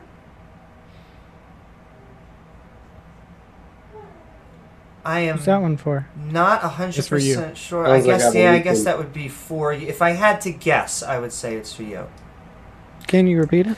Absolutely. Odds for one chromosome to happen by chance are 1 in a billion factorially. At 1 try per second, the universe needs to be zillions of zillions years older. Right, that would be true if anybody thought that chromosomes were formed simply by random nucleotides just coming together in the correct sequence, and that's not even close to how that happens or how anyone thinks it happens. I'm gonna say So, we don't know how it Bad, happens. I mean, Really why are you bad saying math. that? well, the basic hypothesis would be that there are some random sequences. They all have a function because they're all chemically active. So among some of them, they're going to have some functions. They're going to cooperate. This has been experimentally verified that random mutations to RNA will actually be able to create self-replicating RNA. And from there, they evolve. You don't just start with a modern human chromosome and just assemble it in its current sequence from scratch. That's where that math comes from, and it's completely unrealistic. You don't know. And I just gave you an experiment. I was going to say, technically, there you go. You got the last word. That's all I needed. $5 from Conspiracy Tunes. Misgendering is not loving. Stop pretending to be on the side of the creator. Misgendering haters. I don't know what you're talking about. So, gender's a social construct. Whatever, bro. Stop virtue signaling. Well, God It's is a weird. woman, so That's a cool story that you make claims about something you don't believe in. it was a joke. And Creator's a spirit outside of the confinement of male or female. It was a joke. Yeah. $10 He's the father, actually, because he's authority. to Global Markers. Snake, do you know the odds of complex life arising from a cooling giant hunk of molten rock? It's not a rhetorical question. Hint, Santa Claus being real is more likely. Yeah, the odds are 1. So 100%. Thank you for that response and your super At least on chat. Earth. Global It happened Markers. because it's 100% because it happened. Yeah, The we're proof is that here. it had to happen. We're here, and We're the here. evidence shows that there was that life came from the We're Earth. here. Well, and I see Better than look at the trees. we are on the last 1 or 2 super chats, and so if a super chat does not come in before those, we are about to head out. I really do want to thank Snake, CP, Witsit, and Nathan, of course, our lovely audience out there, for joining us tonight. But a $5 super chat from Professor Parks, PhD. Evolution does not preclude the existence of God, Witsit. Yeah, I know. What my opponent's entire opening presentation was comparing it to a god. And we know that in reality, the reason that it's so desperately clung on to, as in it was propagating fake evidence for decades, and provably so, was because they needed to try to explain existence without intelligent creator so they could justify ethnic supremacy, eugenics programs, moral relativism, nihilism, and apathy to misguide people to make them more controllable because people are more prone to slave mentality when they are nihilistic. We really want to know the truth about it, and they're very clear about the fact that they're ethnic supremacists when it comes back to the origin. Not to say that people are now, but of course they've just fallen for the trick. So long story short, of course not. The only way you could even pretend evolution could happen would be to invoke a creator, not to just say, oh, well, it must have happened because here we are. you'd have to actually acknowledge the mathematical statistical impossibility of those nucleotides turning into what we now know to be the immaculate complexity of life. I'm skeptical that they can form life, by the way. Just saying that those chemicals can become life. I'm skeptical of that claim. Yeah. So I completely reject moral relativism. I realize I am actually crusading against my fellow atheists because I think that moral relativism is bad. Good job, bro. But I never did I say that evolution or any of the evidence that I presented disproves God, did I? No, I never said you did, but you were putting it against God for whatever reason. Against the creation story. That's it. Can I? Are you instinctively know to be mad about the Bible though, out of all the religions? But Pitch, go ahead. I wasn't instinctively mad. I chose to go to a Christian school because I was interested in learning the Bible, and I thought it would be a great place to learn about God. But if it's just against creationism, why do you instinctively know there's something about the Bible? Like atheists always single out the Bible. I'm just saying. I mean, it's because they know. They know that there's some truth there. But I've got 3 Qurans back here that I've marked up because I attack the Quran too. Well, and I do think with evolution, like God could use evolution. I think if God did use evolution or the creation, if we're going to assume that God is there and God made everything, how God made things would attribute to the character of God. So with evolution, you have, if God did evolution, you have all of this death bringing man into the world, where if it's the biblical God, you have man that was made and then brought death into the world through the fall. So that I think there are some moral implications that can be brought about, and also attributes of the creator. Worshiping a creator that can get it right away is different than worshiping a creator that has to let life go through a lot of suffering and mistakes and mutations and everything, and some that don't quite work out, but some kind of eventually get their way there. So I think it does say a lot about the creator, depending on which mechanism the creator chooses to use. And you cannot be an atheist and think there's moral objectivity. If you're an atheist, you have to be a moral relativist. So you have to claim that morality is subjective, because if there's objective morality, which means there's a linear code of ethics, then what intention put that in place? So that's why you have to be a moral relativist if you're atheist. Sorry. This is why atheists won't debate me. What you just described is moral relativism. I don't care about an intention. I care about moral facts. If God knows moral facts, then those facts exist independently. They're just facts, and we can reason to them without a God. So I am an atheist and a moral realist. We can have that debate. That's all right. We can have that debate. I want to have it with someone a little bit bigger on the subject, probably, but maybe. Well, bigger on the subject. I don't know what that means. Like a bit of a channel. I want Aaron Raw or someone to step up to the plate and stop hiding behind different debates and then acknowledge atheism's implications. Well, it does. Aaron Raw is not. He's an atheist. I don't think he's a moral realist, but I do want to make a quick comment. Sorry, sure. Amy. No, it seems to me that the God the God of creationism, it has some moral problems of his own, because one, he set up everything knowing in full advance what would happen, making absolutely no attempts to educate or prevent it. But also he creates 99% of life forms just to kill them off completely in the flood. So I think that there's some problems there as well. He was sad about it. And with God did know man would choose to fall. It's through man's own free will that we brought death of our own kind, plus all the animals and plants, into this world. And I think that our creator is so smart and has so much foresight that they are able to say, okay, once man falls, this is how mutations should occur in animals and in plants, and how they're going to be able to survive and adapt to their environment, or have variation that will allow them to live. So I think that our creator was able to set a wind down to the mutations and to what we see now, knowing it's free will to us to choose to fall. But once we did, God had a plan set and ready to go to help kind of cradle the fall down. Well, the animals didn't ask for it, did they? Just so stupid to ask why bad things would happen. What would be the alternative? It would be that we're robots. Free will automatically allows that to happen. The alternative is there's no purpose to life. It's not even complicated. And then... Yeah. Well, no, it's actually going to give it right back to you, Snake, because there's a question, actually. feel free to answer that. But then on top of that, it's Michael Kalion set for $2 saying, "How is atheism not a contradiction?" Michael Lyon.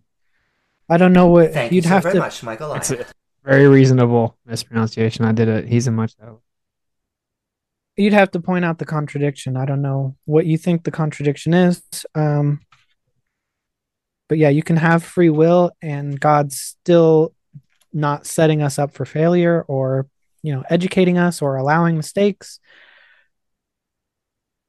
So you want to be a robot? God gave us a book I for just instruction. literally, so getting Yep. educated is being a robot? We gave us instruction manual. That's what Torah means: directions, instruction. Okay, if you want to talk about contradictions, let's go into the Torah. You would not stand a chance, my brother. That Darn sounds it. like a fun debate here on Modern Day Debate, but we're going to a $2 super chat. JD on YouTube. Why aren't there chimp humans? Why aren't there chimp humans? There's a huge ethical concern there. And as we know, evolution can separate things that used to be able to breed. Like all foxes have different numbers of chromosomes. So like that's one of the problems with the ark is, okay, now there's like at least a dozen different fox kinds. So you have 7 of each fox. None of them can interbreed. They all have different chromosomes. So either that's possible from evolution, or you have to take on like a like dodeca levels of more animals onto the ark.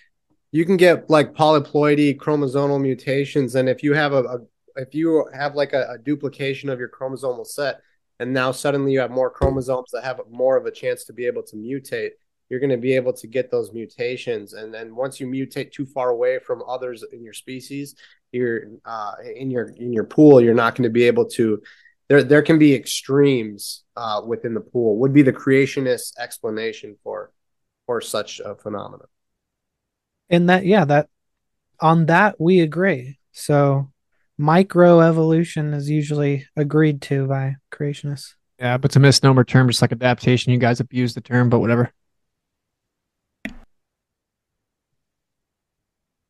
Oh, I get the last word. Yes. Word. There you go. I'm just kidding. Theorist Rex for $5.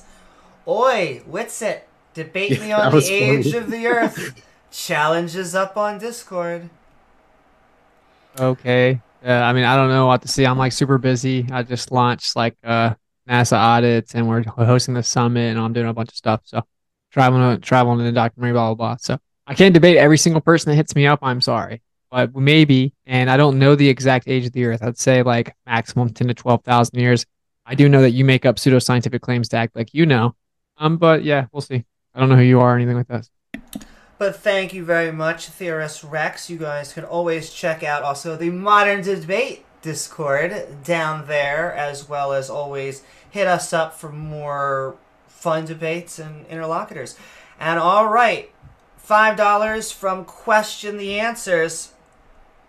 Snake, why did your essence, or whatever it is, arrange themselves to become you? Have you any answer at all? And if you do, explain why you feel so. My dad's sperm, I was the winner, got to the egg, and then they grew. So I don't know why my particular cell won over the other ones. I don't know how else to answer that. I don't believe that there's an essence. I believe that I'm cells. So that's the best I got for you, unless you clarify a little bit. Thank you so very much. Question the answers and your response, Snake. Another super chat for Theorist Rex. He's coming after you. Don't be a coward, Flurfian. Anyone that tries to pretend that I'm scared to debate someone just to gaslight me into debating is very see-through. I debate like everyone about anything that I think. So that's a cool story, bro. Flat Earth is a debate that should happen more. These types of platforms are how because truth gets heavily censored. So this is where we get to actually get the word out and appeal to people's logic and senses and empirical scientific data. So this is the bring on flat Earth debates all day long. And we're happy to be a neutral, nonpartisan platform. So thank you so very much, Theorist. And I hope everyone gets their debate on. Another super chat from Jay-Z II. Does Witsit or Nathan understand the transition from plant cell to animal cell in the early stages of life, supposedly billions of years ago? It's not plant cells that became animals. It's a splitting of the population is what is claimed, and what is asking to be shown empirically is a split that a population can become both. And all right, this is going to be the last question of the night for both sides. I really do want to thank all of the friends and family out there for sending all love and support. Question from Nick. He says, a very serious question. How does adaptation differ from evolution? Whoever would like to go first and last.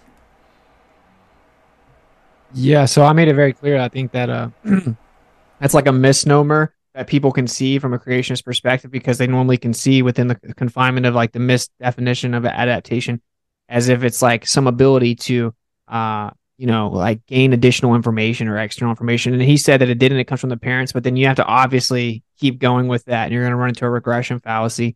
Like the information is already built in so that it can be called upon to then quote unquote adapt, which means that it's evidence for intelligent design. And I don't see this said enough in evolutionary debate. And when fully grasped, it is the death of evolution on its face. In order to even invoke quote unquote adaptation, you have to invoke intelligent design, because there's a storage of information that can be accessed in order to be able to adapt to the environment. So,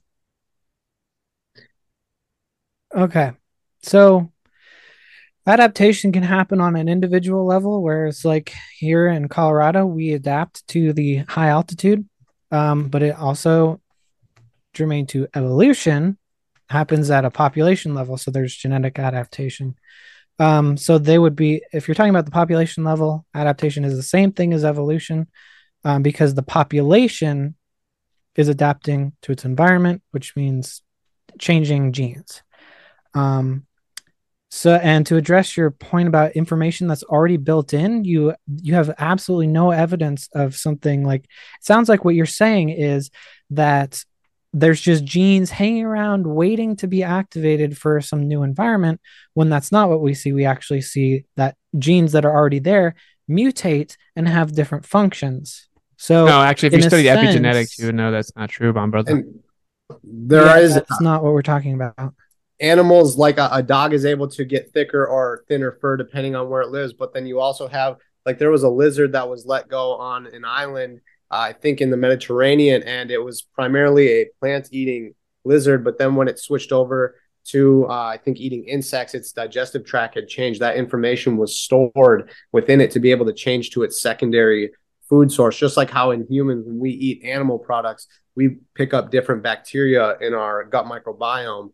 It's an adaptation that we have, a kind of like a rubber band that we can stretch taut or not, if we, depending on how it will help us to live, because life is what our bodies are designed to do.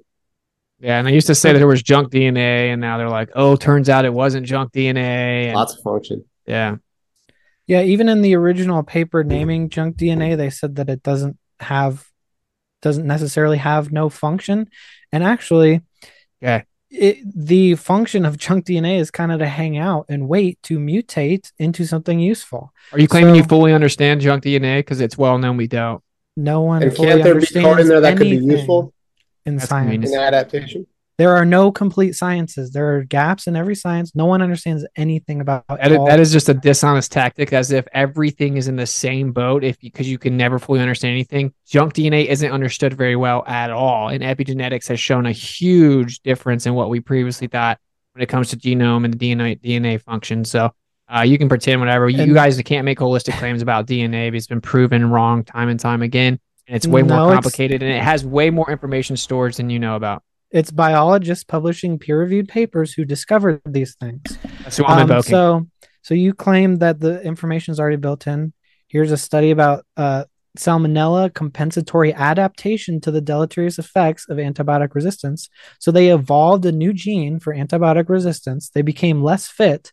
Then they got more and more mutations that fixed what was broken, and they kept their resistance, and they became more fit than the wild type population, all because of mutations. There was no extraneous information being input. It wasn't pre-existing information. It was all mutated.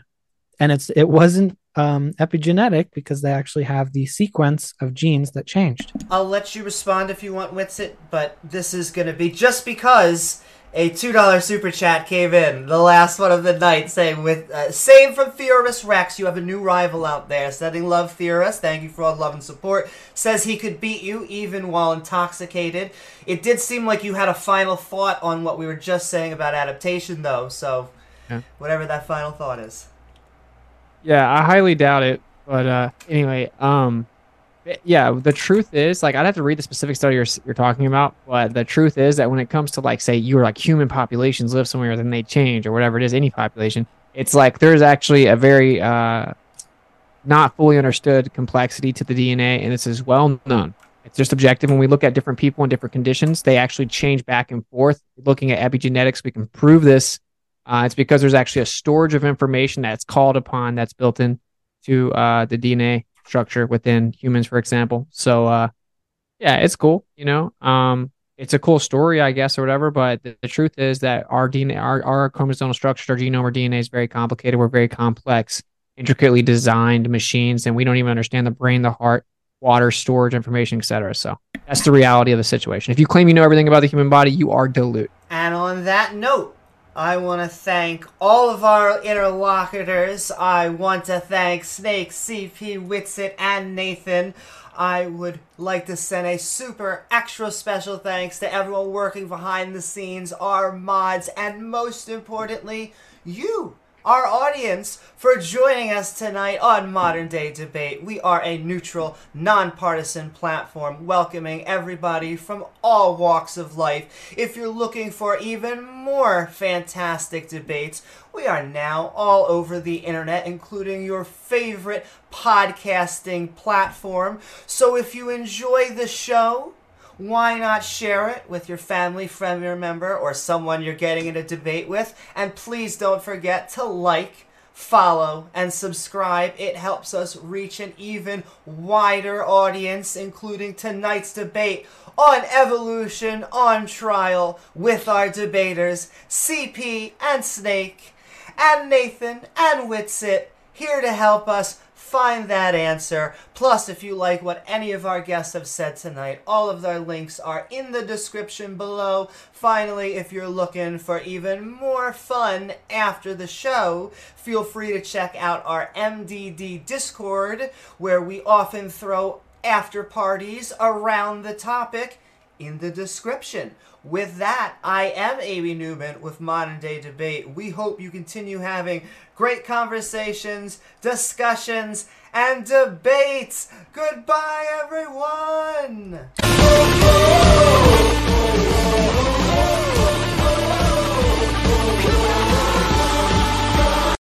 When you need mealtime inspiration, it's worth shopping Kroger, where you'll find over 30,000 mouth-watering choices that excite your inner foodie. And no matter what tasty choice you make, you'll enjoy our everyday low prices, plus extra ways to save, like digital coupons worth over $600 each week. You can also save up to $1 off per gallon at the pump with fuel points. More savings and more inspiring flavors make shopping Kroger worth it every time. Kroger, fresh for everyone. Fuel restrictions apply. Save big on brunch for mom, all in the Kroger app. Get 16-ounce packs of flavorful Angus 90% lean ground sirloin for $4.99 each with a digital coupon. Then buy 2, get 2 free on 12 packs of delicious Coca-Cola, Pepsi, or 7-Up, all with your card. Shop these deals at your local Kroger today, or tap the screen now to download the Kroger app to save big today. Kroger, fresh for everyone. Prices and product availability subject to change. Restrictions apply. See site for details.